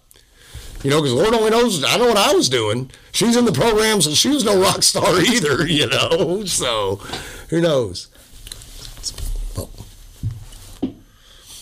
I have no idea where we left off. We did take a break. Sometimes I back up and listen to it, but we were saying a minute ago about our ability to lie. I lied about everything. We joke around about that in our meetings once in a while about lying about stuff that we didn't need to. And you said not very good liars, but I am a fucking good liar. I probably was too. Now, I can look you right in your fucking eyes and lie to you that I didn't do that. The biggest liars we were liar to ourselves. I could convince myself that I wasn't drunk and tell you I wasn't drunk. Or convince myself that I wasn't a thief when I'd tell you right to your face I did not take that. Yeah, and that's some of the way I had to deal with it on my own is I had to convince myself that I wasn't really that guy, or else that shit would eat me up. Exactly. Like I said, we lied to ourselves more than we did anybody. Yep. And I first started stealing my pills from my mom. My mom, I say that she was a great lady and she did a lot of good stuff, but she was addicted to narcotic pain medication. She legitimately. And when I found, and she's been taking it for a long time as I started opening up the conversations with Dad and stuff. But when I found her stash and I needed them, the alcohol had stopped working. Right. I couldn't get drunk and feel good. And then I will come home one day and I took a couple of her pills. And boom. Well, yeah, you're up. You're rolling. Yeah, the world had turned right again. God, and so she would ask me straight up, if I'd stole her pills, and I would look right in her eyes, man, and convince her that it wasn't me.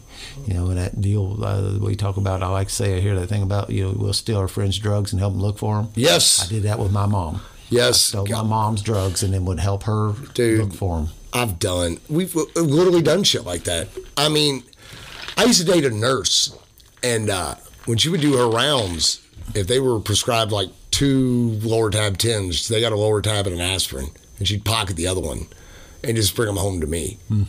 But like I said, like when I know a lot of nurses that are in a lot of trouble for diverting medication. I've got a friend nurse who is on some kind of diversion program. She showed up to work drunk, and she has to pay to get. It's kind of like being on probation. I know when I was on probation.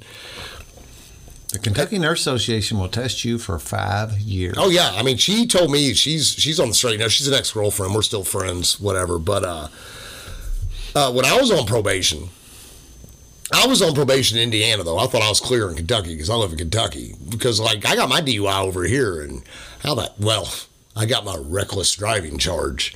Dan, this is my hand to God. I don't know if the cops were following me. I was getting onto the Sherman Minton Bridge. And I was climbing out the window of my car. The cops were already there. And that cop was like, brown out, as we were talking about earlier, you know, like, that's PC. But that cop was like, are you okay? And I said, no. And he goes, the ambulance is on the way. I'm like, we don't need one. And he was like, then what's wrong? I was like, you're going to take me to jail. And he goes, we've got some tests. I'm like, we don't need to waste our time. And I blew a .28 in an upside-down car. That's aggravated. I pled guilty to reckless driving. And I was put on 6 months of probation, and I had to take 6 alcohol classes. That was it. Cost me like $2,000. I completely got out of it. But funny story about probation was there's 2 of them, 2 funny stories. When I did my first alcohol class, because I had to come over here, I wasn't allowed to drive in the state of Indiana either, so I was just breaking the law coming over here driving. But I had to go, I had to go see my probation officer once a month or something. I had 6 months of it. But it's in Floyd County?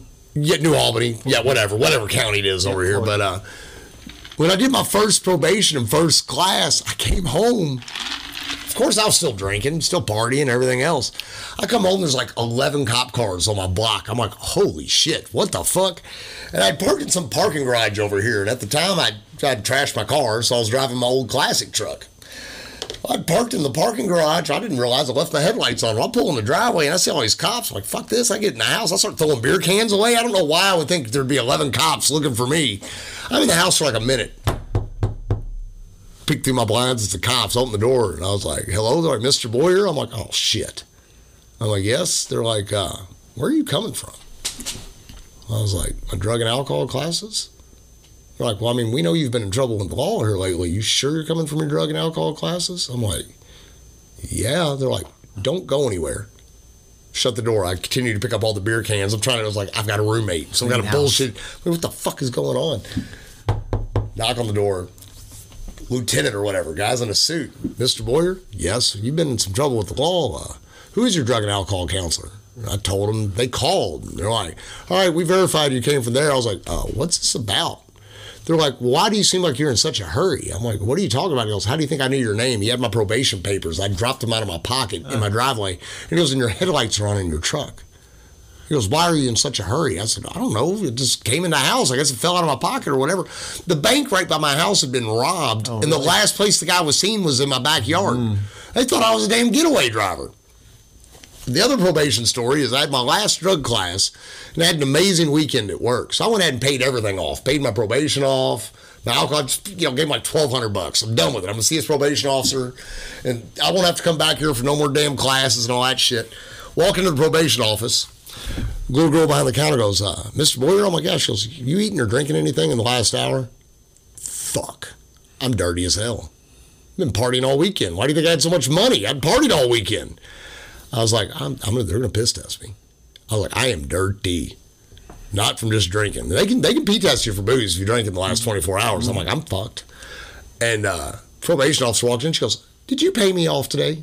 I said, yeah. She goes, I don't need to see you no more. I was like, she's like, get out of here. The girl's like, he's got to pee. She's like, oh, he's fine. I was like, I didn't drive over here. By hand of God, that was the last time I'd driven in Indiana till today. Oh, really? I had to hell with this place. It's a funny thing about that state line. Like, guys from Indiana feel the same way about Kentucky, and the people over in Kentucky feel like it's like worse over here. You know? I know. Like, my GPS sent me to 65 in Sherman Minton. I'm like, I got to pay this damn toll now, which I'll forget about. Then it'll be $40. I don't care. I'll find it. They'll send you a letter. Yeah, but dude, I don't miss them days. God, I don't. Yep, the juggling and it is, and this is like you said. Life is just so much easier now. It's simpler. You know, I couldn't imagine trying to date right now, though. No, I don't date. I mean, I haven't gotten rid of all addictions, Dan. You know what I mean? But some I've had to work on in recovery, though. Yeah, but I couldn't imagine in here doing the same thing and dating girls in the rooms and. See, I couldn't imagine. Deal, man. And over the past year or so, I finally decided, man, that ain't worth the trouble. See, I don't know how I would even ask a woman out on a date without drinking. Yeah, like, I mean, I like to think I'm a handsome guy, but I talk my way into girls' pants. I can make them laugh when I get a buzz going on, and again, you still have that though. Oh, I know, but it's not the same. You have to learn to cultivate it. now I can actually think about the diarrhea that comes out of my mouth. Yeah. Back in the day, if I had a bad trying to hit on a girl, I just blamed it on being drunk. If I offended her or she threw a drink in my face or smacked me or whatever. But no, it's like everybody's like, I still haven't found my niche yet in sobriety, like what I like to do. This is a long haul game, dude. Yeah. That's why the Kentucky Nurse Association tests you for 5 years. This is the other thing is people get sober, and they think they got the world by the balls, and they're a year or 2 years sober. Oh no, man. And it's not that. You was talking about how long it takes to regain. We were talking about how long it takes to regain the trust of the people around us. A lot of times it's years before. Oh yeah, I know that they can actually see enough stability in you that they believe you actually have made it out of the woods. And that's one of the things that gets me on guys like some of the guys we've had here recently in the past couple of months relapsing. One guy had earned 4.5 years of sobriety and flushed that down the toilet, and you think you got to go back and rebuild that all over again. Exactly. Or, one guy just the other day, he would be celebrating 6 with you all this month. And 6 years? He would have been celebrating 6 years with you this month, and he flushed it down the toilet last week. Damn, really? Yeah. So, I mean, I'm not sure who that is, but I'm sure I'll know Tuesday. Because I still can't get GroupMe to work on this phone. Quentin? I don't know Quentin. Okay. Big Country is what he used to call. I know exactly what you're talking about. Oh, man, that sucks. And I know he won't mind. I sponsored Quentin when he was new. Quentin was homeless. And I seen him in a meeting, and he come up to me and asked me to sponsor him, and I'm like, where you live? And he's like, well, I'm homeless. I'm like, I don't have any idea how to, how do you do that? Right. And there was times when I was going to pick him up to do step work, and he was coming out of the woods by some church by the Outer Loop in 65, some woods down there. Oh, wow. And, and he's living in a tent back in those woods and not smelling so good when he jumped in the car. Well, yeah, I can see that. But I watched life turn around for him as he started doing it, and he has made so much progress in that amount of time, and we can always, it's not the end of the story as long as we're still sucking oxygen, but what that teaches me is this thing about making sure I'm staying humble during this thing, that I never get the I got it attitude, because I watch other guys, and it wasn't that they were doing the I got it thing. I'm not saying that that's what they were doing, dude. It's just, but I got to be careful because I know I'm just as susceptible. Cunning, baffling, powerful. And I'm standing at Mark Ryan's reception last night, and he goes, "Free beer and wine," and I can't. The alarm goes off in my head. You can't help it. 8 years sober, and it's only for a microsecond, but it's like, but that microsecond is good powerful enough to get me. According, I happen, there's some things I kind of smile because I'm standing around, and Travis Miller's there, and Mike Jones is there, and Josh is there. I love Mike, dude. And we got this little circle, so I got this safety nets hanging around me, But say that same thing happens to me when I'm around nobody I know. Oh, I mean, I'm gonna be honest. When I first started bartending again, every shift Josh would show up, and I know why he was showing up. He's making sure I was sober. I know he won't admit it, but I know it was. He'd just show up, giving you some accountability. He would, and I swear he'd wait to see what I was drinking. I always have my Big Red, But no, I mean, and I'm on his ass all the time. Like one of the times he was fighting with his husband, I'm like, if you need somewhere to stay, you can come to my house. I was like, period. I was like, do I need to beat Justin up? Because I will smack your husband. He's like, no, God, Jake. I'm like, I'll knock him out, But he was my accountability buddy, dude. Thank God. And that's the beauty of this program, man. I got a best friend out of the deal. I've got all kinds of new buddies, Reconnected with Travis. Don't know him now. He ain't the Travis I knew 14 years ago, but he's becoming my friend again, slowly but surely. We're different people now. I mean, he even told me, he's like, dude, the change in just these 10, 11 months. I'm like, maybe I don't see it. We don't see it on ourselves as much as other people see it in us. Yeah, like, people at the bar are even like, they're like, I mean, our drinks, you actually charge us for all of them now because you're not forgetting. I'm like, I wasn't stealing. I just, y'all get me talking and I'd fucking drunk and I'd forget to ring y'all up, But no, it's a beautiful one. It is. I think, everybody says this program changes lives. It does, but it changes. It's not only your life, it changes. It changes the lives of the people around us. Yeah, I mean, particularly our family members and people close to us. Yeah, my brother trusts me again. Like, as we do our healing work, that ripple effect that happens ends up rippling into other people. Yeah, I mean, my daughter, huge, Jen, other people close to me. It's just like so many people, like even my old man, which, he was number one on my step 4 because we've had a tumultuous life. Like, even he's like, you're different. Mm-hmm. And he's starting to trust me again. you know. And I wouldn't say I ever lost it, because I really never did him dirty or anything, but I think he just knows I'm in a better place now to where he feels like, all right, like when my dad doesn't have to worry about me anymore.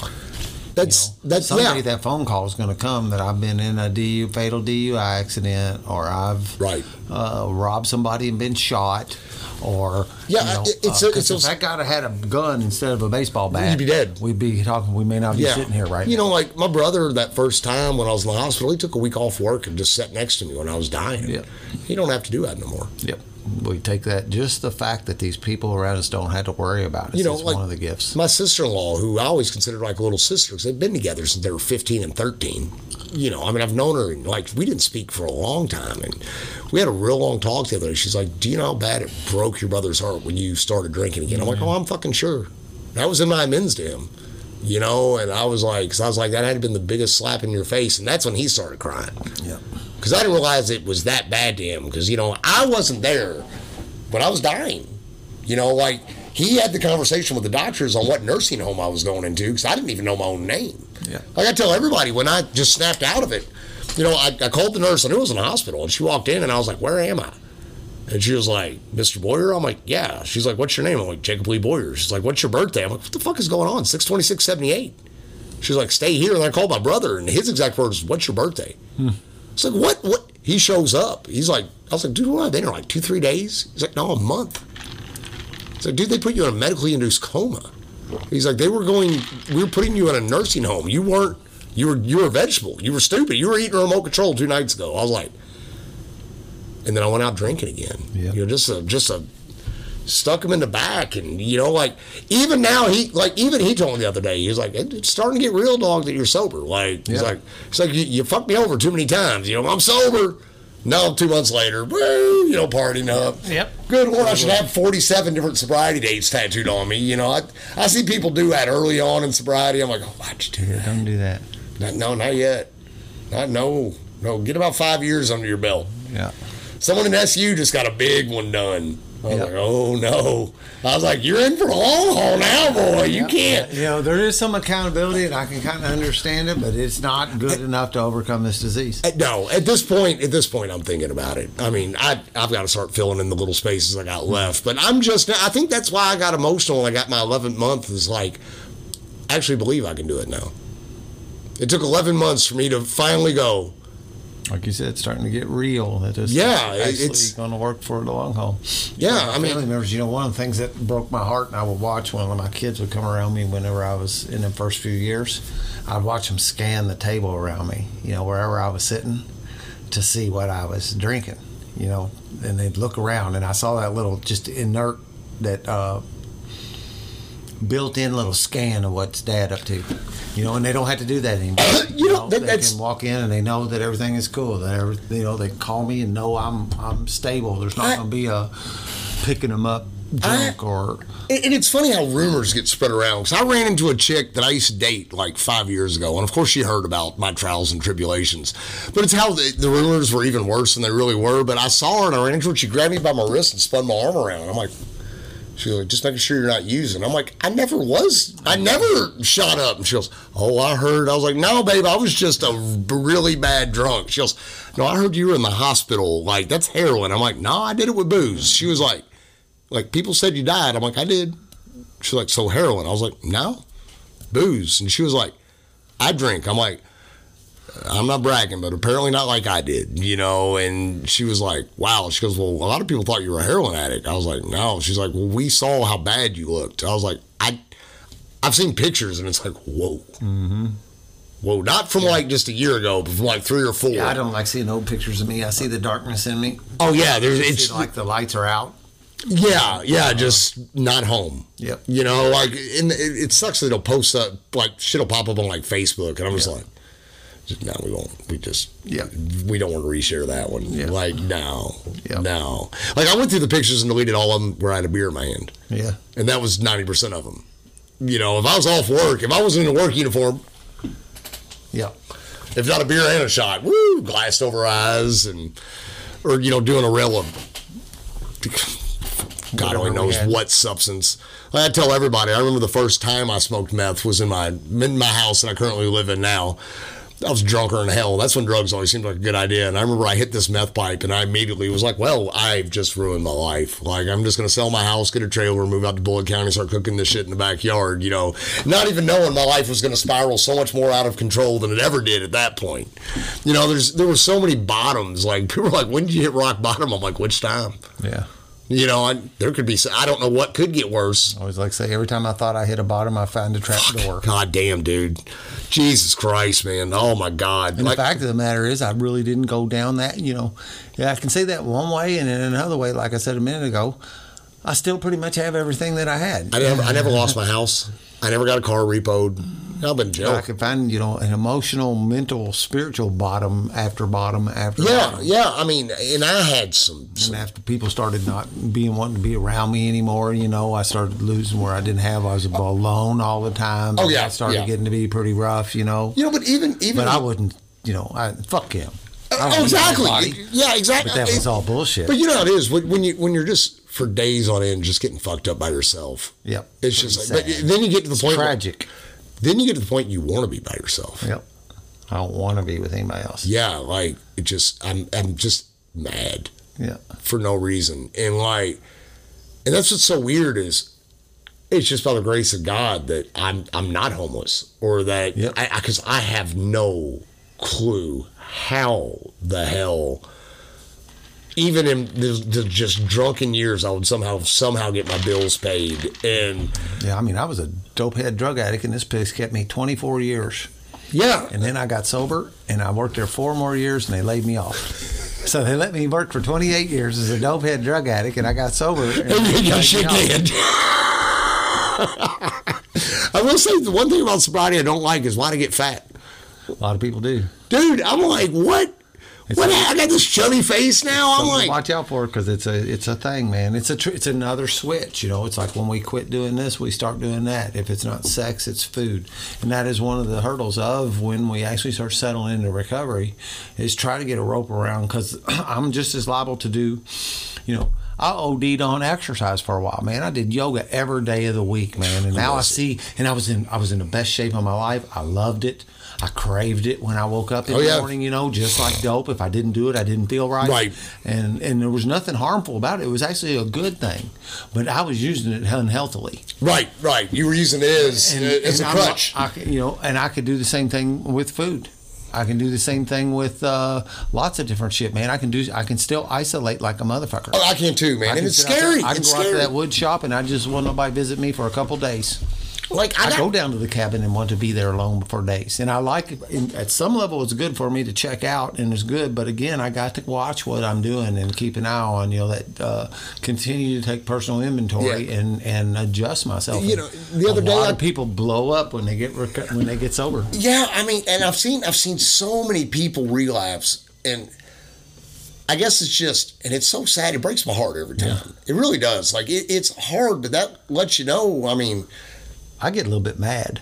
I do too. Especially if they're friends. I do too. I feel a little let down. I feel a little like we have made a pact with one another. Right. We're doing this, and you've dropped your end of the deal. I gotta let go of that a little bit. It also shows you how freaking hard this is. I mean, like every time people are like, "Oh yeah, Jake, you got it," I'm like, "You have no clue. We've been teetering on a hair."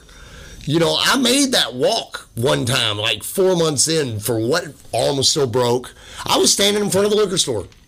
It's a 1.5 mile walk. I'm just standing there, and what made me not walk in was the owner. His name's Jim. Opened up, "Jake, I got your beer and your shots on the bar. Get in here." It's been 4 months since I'd had a drink. He knew exactly what I wanted, and I was like, I'm pretty sure I cursed at him. Because I did not handle early sobriety well. I did not handle the not being mad at people, because I was pissed off I wasn't drinking. I hadn't figured things out yet, and I just remember I was like, no, not doing it. And then I called Josh, and then Josh cussed me out. "Motherfucker, why didn't you call me before you went?" And I'm like, "I don't know, dude," and I've received calls from the liquor store parking lots. A guy calls and said, "Hey man, what are you doing?" "Oh, I'm sitting in the parking lot." I've done it twice now. Don't do it. Here, talk to me for a few minutes. Let's get out of there. A month ago, when chaos was going on in my life, I drove up there. And I mean, I didn't sit there though. I got there and I just went, no, you're stronger than this now. You're not that guy a year ago. You don't have to do this. I don't have, this too shall pass. You know, like, I tell myself all the time, I'm like, you're a fucking miracle anyways. Don't fuck it up now. Yep. You know, and I like this camaraderie and this group effect that we have, because I need that accountability in my life. I need that. If I'm on my own devices, I'm trouble. Oh hell! I need to have guys. As you know, part of the reason for this podcast is create accountability in my life. When I was running the shit by myself, sit here and talk this shit every week, I better walk this shit. Exactly. I mean, there's a young lady, and she ain't a young lady, but she's in one of my other groups, and I bet I've watched her over the course of the year get 15 silver chips. But you know what? She is back. She tries. Keep coming back. And I'm proud of her for it. Yeah. You know, she's so embarrassed every time. The only thing I did right for those 4 years was keep coming back. Yeah, exactly. And I tell her, I'm like, baby, and she loves me and Josh. She's like, y'all are our heroes. And now Crow has become the third amigo with us, you know. And but me and Josh got a special bond there. And now Crow is in the mix too. Good. And but, you know, just me and Josh are always going to have that bond. She's like, y'all are our heroes. I mean, y'all know, Josh has so much family. I don't know what this birthday is going to look like with him. I ain't got no family. It's me and my brother, so y'all are safe on my side. But Josh, he's got cousins, and there's liable to be a whole pride section back here. So I know Josh, it's going to be packed, and they all love me too. But, like, that lady, she's just like, I love y'all, and y'all are so awesome and all this jazz. She's like, y'all are just like, y'all are the power couple. I'm like, well, I don't know if I'd call us a power couple, but he's my tag team partner, you know. And yeah, but you know, that's the power. That's part of the power of Alcoholics Anonymous and that kind of stuff, is that you two are giving her hope that she can get there too. She hasn't got there yet. You know, I don't know what this thing is about not being ready, whatever that is, and this stumbling around. I know a guy here in New Albany now. It's been a few years, so it's probably been more like 18 now, but I know a couple years ago I could have said, I know a man in New Albany recovery who has been trying to get sober. He's been in and out of AA for 15 years and still hasn't gotten a year. 15 years. I can see how it happens, though. Yeah, me too. I mean, but I'm probably not going. I'm going to quit trying at some point. I don't think I have that much keep coming back in me. I was sitting here the other day with a podcast guest, and it come out this morning, and we kind of started getting real because I was talking about this 4 years of before. Fact of the matter is, I got my first DUI when I was 16. Right. They sent me to AA, and when I was 16 years old, and so it's actually from there to my sobriety date is actually 29 years. Wow. 2 years later, I got another DUI, and they sent me again, and then 19 years after that, I got another DUI, and they sent me to AA again. So the judicial system around here has been trying to get me. Right, they've been trying. Something finally sparked. No human power could relieve our alcoholism. Yeah, it's AA is weird because, like, if I were to fall off, and I pray to God I don't, but I can't make that promise to no one, you know, and it would be hard to come back. Pride, ego, pride. My pride, like, come back in there and say, hey man, I've screwed up and I need another white chip. I had a bag of white chips. See, I've got one. I donated them to Spiritual Underground after a while. All the metal ones that matched, I had a little bag of 1 month, 24-hour chips, 1 month chips. Oh, I've got like chips. 5 1-month chips and, 5 2-month chips. But these were separate tries. Oh, well, see, no, I don't have that. Yeah. I had a number of them too because I went to multiple meetings and I was coached to go to get a chip in every meeting I go to. Yeah, because you're like some other guy. I'm there for that guy. Exactly. Somebody 1 month needs to see me getting his 4 month chip or whatever. Yeah, I know. It's such. Man, I love seeing guys get their chip. Well, where were we? Friday. Me and Josh. Not one person got a chip. Yeah. I was like, wow, man. That was at an every month chip kind of place. It wasn't like the place where they just handed out at 3, 6, and 9. Yep. I was like, I'm glad we do every month. I think every month's a good thing. There's something good about that. I think it was only like the second time I've ever been to a meeting where it's every month that no one got a chip. Not a silver chip. I was like, nobody's birthday. I was like, it's interesting, yeah. I was like, I feel bad for the guy up there giving hugs, dude. I was like, well, other night, this is another thing that happens once in a while. That guy fell out in our meeting. I was in the bathroom. I came out, I had to pee because I got the bladder of a 12-year-old girl, and I came out of the bath. I was like, what the hell just happened? I was like... I've seen that happen a half a dozen times over my thing, where a guy falls out or a girl falls out, I remember one time when we kept on having the meeting, and I was there. It wasn't Spiritual Underground. It was someplace else. They called 911 and the EMTs came, showed up and took care of this person. And the meeting kept on going the whole time. It didn't even, there was that little stall there. But after that, a couple people sat there with him until the EMTs got him and then hauled him out of there. A girl that I used to work with, she passed away and we were at her funeral. And one of my crazy ex-girlfriends was there with one of her friends, and her friend just bottomed out in the middle of the funeral. I had to bring her out in an ambulance and all that. I call him my stepdad, even though they were never married. His dad had a stroke. It was like his fourth stroke, and we're all at the hospital, because he had a stroke, but he was fine. He was paralyzed, but he could talk and everything. His wife came in, got so upset, had a stroke, died on top of him. Oh, right. In front of all of us, the grandkids. I was like, oh, ma'am, dead. I was 14 or 15 years old. I watched an old lady die. Hell, when I worked at the casino, I used to watch them die all the time, dude. Really? I said, no, it's horrible. They just cover them up with a sheet until the EMTs got them there. Really? I was like, people step over top of them. That was horrible, dude. I hated that job. It was very unmoral, dude. Working in a casino, just...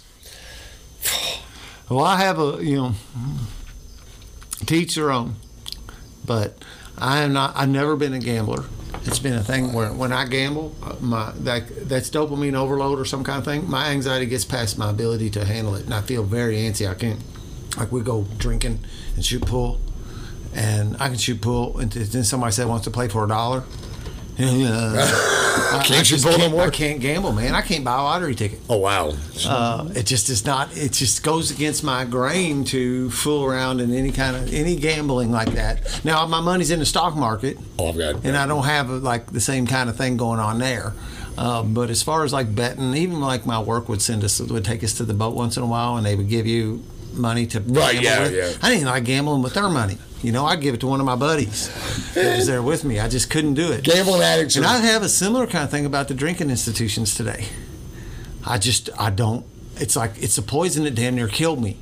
And I'm almost to the point of, prohibition type of mindset of they shouldn't sell that fucking poison all over the place, and if you are going to, they need to open the gates then and let them sell heroin, I think they should. Sell meth, and let them do everything, because you cannot tell me that because if you look at the stats, alcohol is doing making more problems than all the drugs are to begin with. But everybody goes, like you were saying earlier, fucking drug addicts. Yeah, I'll say this, Dan. I've never met a pothead that went home and beat his wife. Nope. Not once in my life. And I don't condone smoke. I don't smoke weed. Never have. But I'd much rather see my daughter with a joint in her hand than a beer, because I know what alcohol did to me. But the thing is But we don't stop there. Right. I also don't know a lifelong pot smoker that doesn't do anything else. Exactly. But, at what point, what do you consider a bad drug and not a bad drug? Because, at least if they made, say, heroin and everything legal, they'd at least know what's in it. Yep. You got people... The drug supply is not safe. God damn, the damn pharmaceuticals got us all hooked on pain pills, and you took them away. Now you buy a lower tab on the street, it might kill you. It's going to have fentanyl in it. Before I got sober, I was legitimately I'm a professional wrestler. My body's banged up. Well, guy had some lower tabs at work.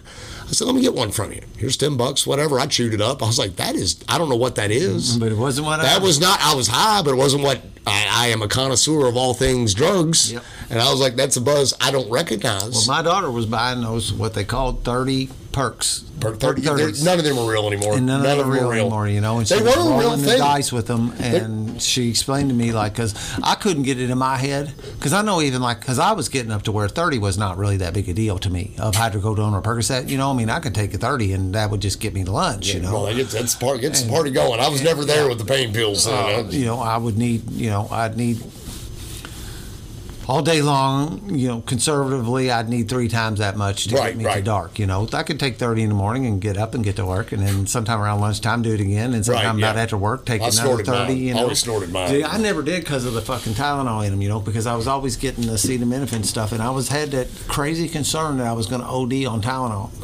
I know the wackiest stuff that we do, I thought, because that was what, and actually people who take too many hydrocodones and Percocets, the things that are primarily Tylenol, that's what gets them. Wow. It ain't the dope that gets them. The acetaminophen wears out your liver. Huh. And because it's like, I can't remember. It's like it's 20,000 milligrams of acetaminophen is a fatal dose. I did not know that. And you know, if you get those ones that have 500 milligrams in them, you know, that's 40 in a day. You could be at a lethal dose, and that's not undoable. I mean, I take. But she was telling me what those do, and I'm like, but when I started putting it together with that fentanyl in them, you know, and she would talk about the roll of the dice. You know, some pills were good, and some were not so good, and some were scary good, where you thought you were going down. You know, you thought you were going down. I've met, and still to do that, you know, the mental. That's how sick we are. That's how sick we are. To put the bullet in the cylinder, spin it, and stick it to your head and pull the trigger. I have done so much cocaine in my day, and every time it was different. It depended on what they cut it with. You don't know what you're putting in you. Yeah. And it's the truth. My understanding is there's no drugs that are not contaminated by fentanyl today. Even cocaine. Before I got sober, I partied with a 22-year-old kid, the kid that tried to kill me with the car wreck once I did get sober. We went out and got, and I'm using quotations for those who can't see me, cocaine. Air quotes. I did one line of it, and I looked at him and said, this is not cocaine. I said, I don't know what it is. I said, I think it's some fentanyl with some meth, and they put some Orajel in it for a numbing factor. But I was up for 2 days. I was like, this is not. First time I snorted meth, I thought that the girl pulled. We was down at a biker bar in New Albany, and I got pulled into. The girl said, "You want to do a line?" You thought it was jerked me in the girl's bathroom and cut it out on the toilet tank. And I didn't even ask. She said, "Do you want to do a line?" And I just assumed she meant coke. I didn't. And then when I did it, and I was like, "Whoa, that's different." And later on in the night, you know, I was asking a buddy that I was with that night, and I said, "You know, whatever her name was, Shelly asked me, and I did a line with her in the bathroom, man." And I said, "This is something different." He goes, "Oh, that wasn't coke, dude. That was crank." Yeah, crank. But you hear the old timers say crank is just meth. Can we get some more of that? Yeah, that's what the whole shift in the verbiage and stuff. Like, I didn't know heroin addicts growing up. I didn't know anybody with heroin. If I'd have found it, I'd have used it. I guarantee it. If it had been available to me, I'd have used it. Did it one time, and that's the one thing I could say that I did it when I was young, though. I never knew it was even available when I was young. It wrestled locker room. It's before I even considered myself. I was in my 20s, and I did it once. I snorted it, and I was like, keep that away from me. That is amazing. Yeah. That's the one drug I could say that was, thank God. It would have been a problem. Well, I was making the transition at the end, even after I broke in that house. Me and the guy sat, and he went and got some heroin, and we sat here. You know, it was I was buying, he was. It's cheaper than pain pills. And then the dude stole $100 from me. And I had such a resentment that I said, I'll never do that again, you know. And it was like a month later, I was sober. For whatever reason, thank God, dude. The miracle happened, and that's my sobriety day. But it is a thank God because, you know, even I'm sitting here with knowing that I got at that point, you know, and the chronology doesn't work out, and I can't hardly say because they said at first it was 6 to 20 years, and they weren't going to hit me with the maximum, but they were sitting on 6 years for a while. You know, buddies, friends around here said, "Don't worry, in Indiana, you only do half of that." And still, that's 3 years of my life. Yeah, that makes me feel great. Yeah, sure. And I'm sitting there with those kind of consequences on my shoulders, and thinking about doing beer and snorting heroin on that table right over there. You know, it's amazing. It's like insanity. You know. You know, when I got my DUI, and Indiana let me bail out on a Sunday. Y'all are weird over here. Yeah. It cost me $200 to get out of jail. Yeah. I had no ride.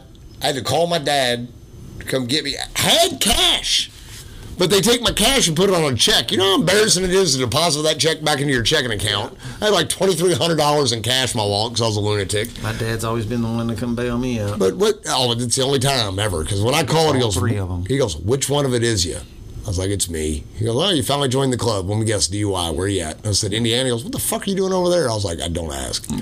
Well, that's one of the other, you know, every time I did something over here, if I get picked up for possession of marijuana or worse, we got caught one time. We had pot and acid and beer and liquor with us, and we were 17 years old or some shit. But every time over here, your name goes in the New Albany Tribune. Right. Oh, yeah. So that's another thing my mom and dad didn't have to deal with Sober Dan anymore, you know, because time and time again. There's your name popping up, embarrassment. And Dad knows everybody in town, and, you know, he goes and drinks coffee, and they go, I saw Dan's name in the paper. Yep, got him again, didn't they? When I did that, when I broke in that house, my name was never in the paper. Really? It never hit the fucking paper. Wow, you got lucky on that one. It's one of the things on my miracle list. Yeah, that's a miracle right there. Because I would look at it every day. Scared to death. I pull it up on the internet, look at it, and wonder what day is it going to be on there, and it never did. I didn't think I'd spared that last time of being embarrassed by me one more time. Yeah, my lovely best friend, old Josh, found my mugshot online and was like, "Ooh, you looked rough, dog." I was like, "Oh, I'm blitz drunk," but And I remember when when the methamphetamine started hitting the news, I didn't know that was crank. Yeah. I didn't know that was what we call it. I'm talking to somebody, oh, no, that's just... Oh, sure. Like, because I would set up my thing about, fucking dope heads. Oh, yeah, exactly. Exactly. You've done did it. And I would go through these phases where I would stop that stuff. I never did, outside of the pain pills at the end, and that got its claws in me deeply, and I couldn't do anything. But, like my senior year in high school, I had a buddy who was a coke dealer, and he didn't have a car. And I played chauffeur for him. And you got free coke? Pick him up, take him to school in the morning, and when in the evenings we would ride around, and he would go in places, and I'd sit in the car, and he would give me free stuff. And like my recollection of my senior year today is that I was high on cocaine most of my senior year in high school, but then I quit, and I patted myself on the back. Oh yeah. And tell people, oh yeah, I used to do a lot of that, but I quit, but I'm sitting here with a beer or whatever my next drug is. And then I went through a meth phase where when that girl did that. You liked it. The next day, that guy told her that night later, whenever I said, and he said, no, that was crank, dude. And half the price. Can you get some more of it? He said, price. oh yeah, I can get more. So there I went through a phase where I was getting that shit all the time, and then I stopped. That's the thing. I was able to quit everything but drinking. Yep. I mean, just on the drop of a dime, just like, all right. Or I never worried about anything but drinking. I was like, man, I got to get some pills. I used to do a shit ton of pills. I used to do a shit ton of coke, done a shit ton of meth, done a shit ton of... Like I told somebody one time when Molly was real popular, you've reached bottom when you're in a bathroom stall and your buddy looks at you and goes, man, if you want to get really fucked up, just booty bump it. Yeah. I was like, what? He stuck his finger up his ass with a Molly pill. And I was like, and then I did it. And I was like, wow, I've shoved a pill up my ass. And someone was like, did it fall out? I was like, no, it just kind of sucks up and goes away. And I was like, and here I am in this club, destroyed.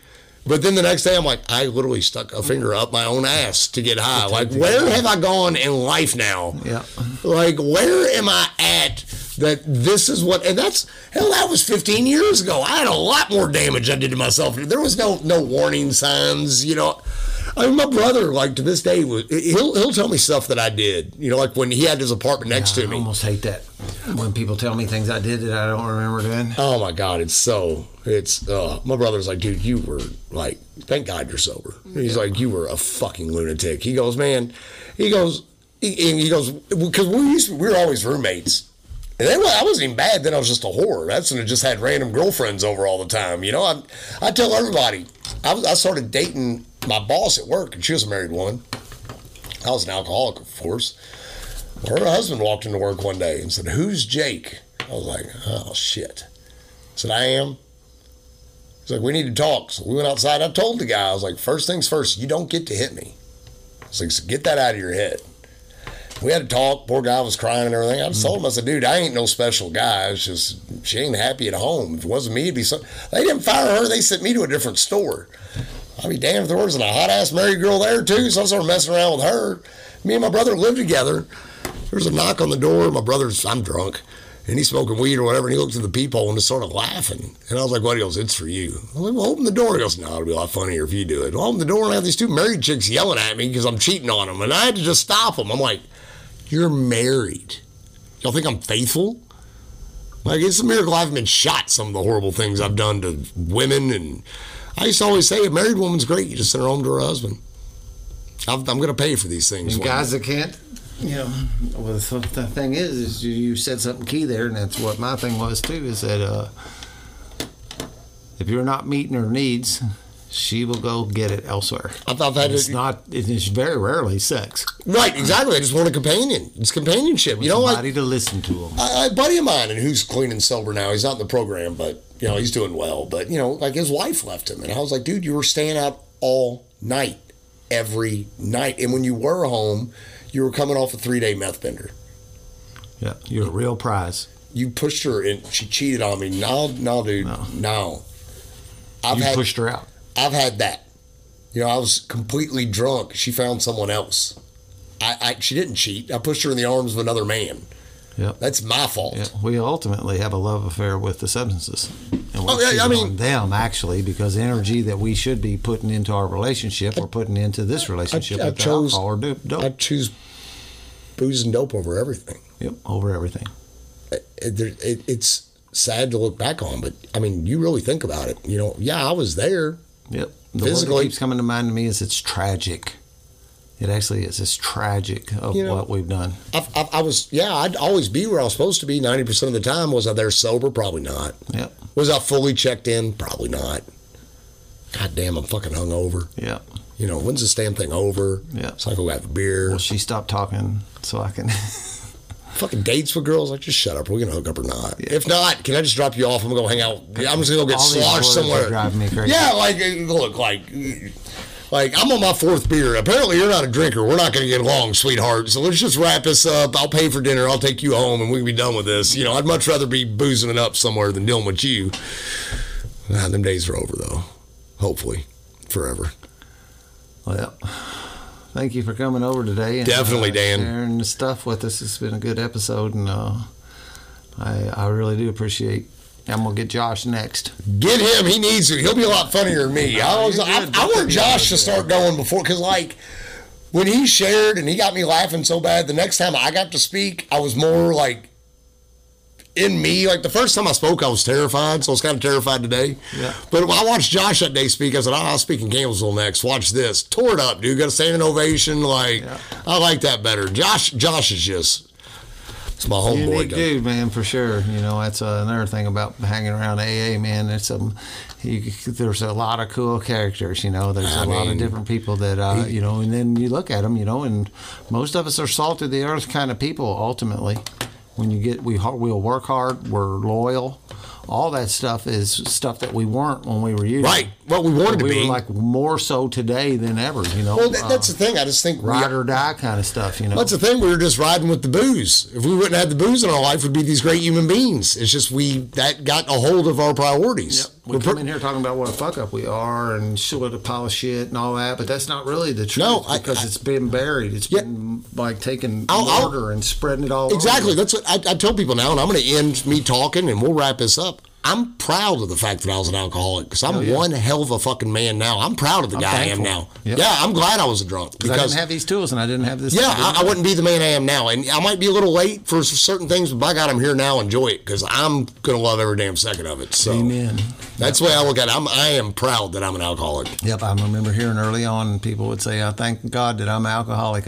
They'll share, you know, and it didn't make any sense. Oh, it didn't. It does now. What? It does now. I wouldn't be where I'm at today without it. I wouldn't have. I wouldn't have the true. Would you go back and change anything? You know, and I'm like, no, because if I'd have changed something, then I maybe. The only thing I would have liked to change, if I could, is that I wished I wouldn't have hurt as many people. Exactly. That's what I would change. Yeah. I just wish I wouldn't have. I wish I'd have sat alone instead of hurting so many, especially females and my daughter. Yeah. I just hurt so many. That's the thing where the regret is. The regret of the journey, not really, but I wish I didn't hurt as many people. Yeah, exactly. Because I mean, that's at the top of my list today. Yeah, it'll always will be. I mean, that's just something. But in our sex inventory thing, we do this thing, and I was taught the sex ideals, you know, about how I want to behave and sexually from here on out. And my primary thing is I don't want to hurt anybody anymore. Right. And I don't know if I can stop from doing that. Right. I don't know that I have the power to not do that because I have hurt a couple girls that just didn't work out. Right. And it hurt them. Yeah. They really liked sober Dan, and Dan ran to the end of his rope, and I had to look at my, you know, that's on me, and I took it. I own it. But, you know, over and bigger than that, one of my mantras is, you know, am I going to cause any damage by what I'm doing right now? And if the answer is yes, if I'm going to hurt somebody, then I need to really be looking about what my next step, what this next action is. Yeah, it's the scariest part about this program is I care about other people instead of myself now. That whole self-centered guy. Yep. I don't know when y'all got rid of him, but this program, he checked out a couple months ago because, like I said, it took me, I know when I bought in. I think everybody's different. Like I said, everybody's different. I'd see people at 1 month on that cloud, and I'm like, fuck you and your cloud. I don't know why I even come to these. I got this damn dude right here that makes me go to these meetings, but one day it made sense. But Keep coming back until the miracle happens, you know. And it does. And it does. If you put in the work, if this program can save a wretch like me. I really get confused about guys like the guy I was talking about before, about the 15 years trying to get a year. But I think the bottom line is that those people are not actually executing the steps and working the steps in their lives. That's where the thing is. If you come in, I say this thing over and over again, I can guarantee you that if you'll work these steps and practice these principles in your daily life, your life will get better. Yeah, well, I mean, it'll guarantee you. He might maybe he just hasn't found the right sponsor. Hasn't been ready yet. Or just the right time. Yep, the right time. The right sponsor. Yeah, I mean, there's so many variables. Yep. At one point, he come up to me after one of them shares I did about, if you're having a problem, maybe you don't have the right sponsor. And then after that meeting, he come up to me and wanted to know if I'd sponsor him. I was like, that's not what I meant, dude. And I did for a little bit. And we started doing the work, and I was like, okay. And then he poofed.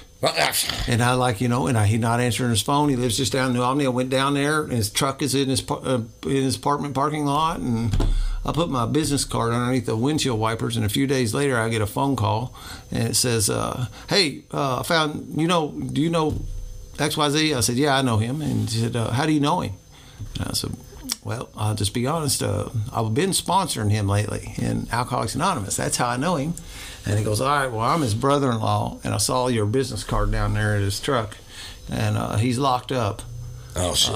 Again, Right, again. Yeah. And again. Gotta love the again. And when he come out, and I'm always ready to say, okay, that's just a stumble. It's a hiccup. I mean, it doesn't have to be the end, but, he had to, once he lit off that allergy, it was going to be a while before he was actually going to stop, because his jail term, I think he had to go for like 4 days because it was like his 8th DUI or something. Jesus Christ. And he actually told me what happened is that he said he showed up at our house asking for money, and I knew he had been drinking, and we told him to go home, and asked him how he got here, and he said he walked. And he said as he walked away, I followed him, and he got in his truck, and when he got in his truck, I called the cops on him. And that's the kind of stuff, that people have to do to get, to give you a swift kick in the butt, to try to make a change, because they're over him. That's the thing, man. I don't know what was different this time with me, but no one really gave me that swift kick in the butt. Yep. But everyone's different. Besides that trip to the hospital. Just kept drinking after that. Yeah, but like I was sick, the distance between my arrest and my sobriety date 6 months. Oh, like I said, still didn't happen right then. It wasn't like I did that and then got sober. I did that, and the next morning I was getting the pills I stole out from under the rock in the backyard. Yeah, well, see, that trip to the hospital is what started this motion into me, because that's when then I fell off, but I fell off for like 4 months, and then I jumped back on for 2, and then I fell off for 6 months, but I jumped back on for 3. Like after that hospital trip, I knew, okay, something's got to change, but it didn't fully click. Yeah. And then finally, embarrassment got me. Like I said, I was like, I can't go 12 hours without shaking. And I found you guys. Your own ego kicked in and went, golly, dude, come on. It's exactly what I was like, really? Yeah. How the hell am I? This is where I'm at. That's really where I was like, I've been drinking 6. I can understand when I drank for 20 straight years. But I was sober for 3 months. I've been drinking for 6. And this is where I'm at? Yeah. But binging the whole time couldn't work. Start drinking at 8 a.m., But still, I was like, wow, no. Hey, found AA, and thank God for it. Takes what it takes. Takes what it takes. I get frustrated with people. It's one of my defects is I think that if you would just do it the way I think you should. Right. But that's, that doesn't work around here. It's got to be on your timeline. It's a bigger job than Dan can do. Bigger job than any of us can do. You got to do it yourself. Hopefully you'll get there. Pray for you. Pray every day. Cool, brother. Any final words? Any final thoughts? Thank you very much for having me over, Dan. I appreciate it. Thank you for everything you do for all of us at Spiritual Underground, too, by the way. You don't get enough credit for everything you do, dog. So I love you, bud. Man. Just want to tell you that. Participating in my recovery, too, bud. You keep me sober. Know that, bud. So I appreciate it, Dan. Thank you very much. Man, close us out like I always do. If you're not having a blast in your recovery, it's your own damn fault. Actually, I'll revise that. If you're not having a blast in your recovery, you're not doing it right. Because I think there's a lot of fun to be had here. And if you're not having fun, you need to figure a new way to do it. And thank you all for allowing for allowing Jake and I to participate in our recoveries in this manner today. Peace out. Later, guys.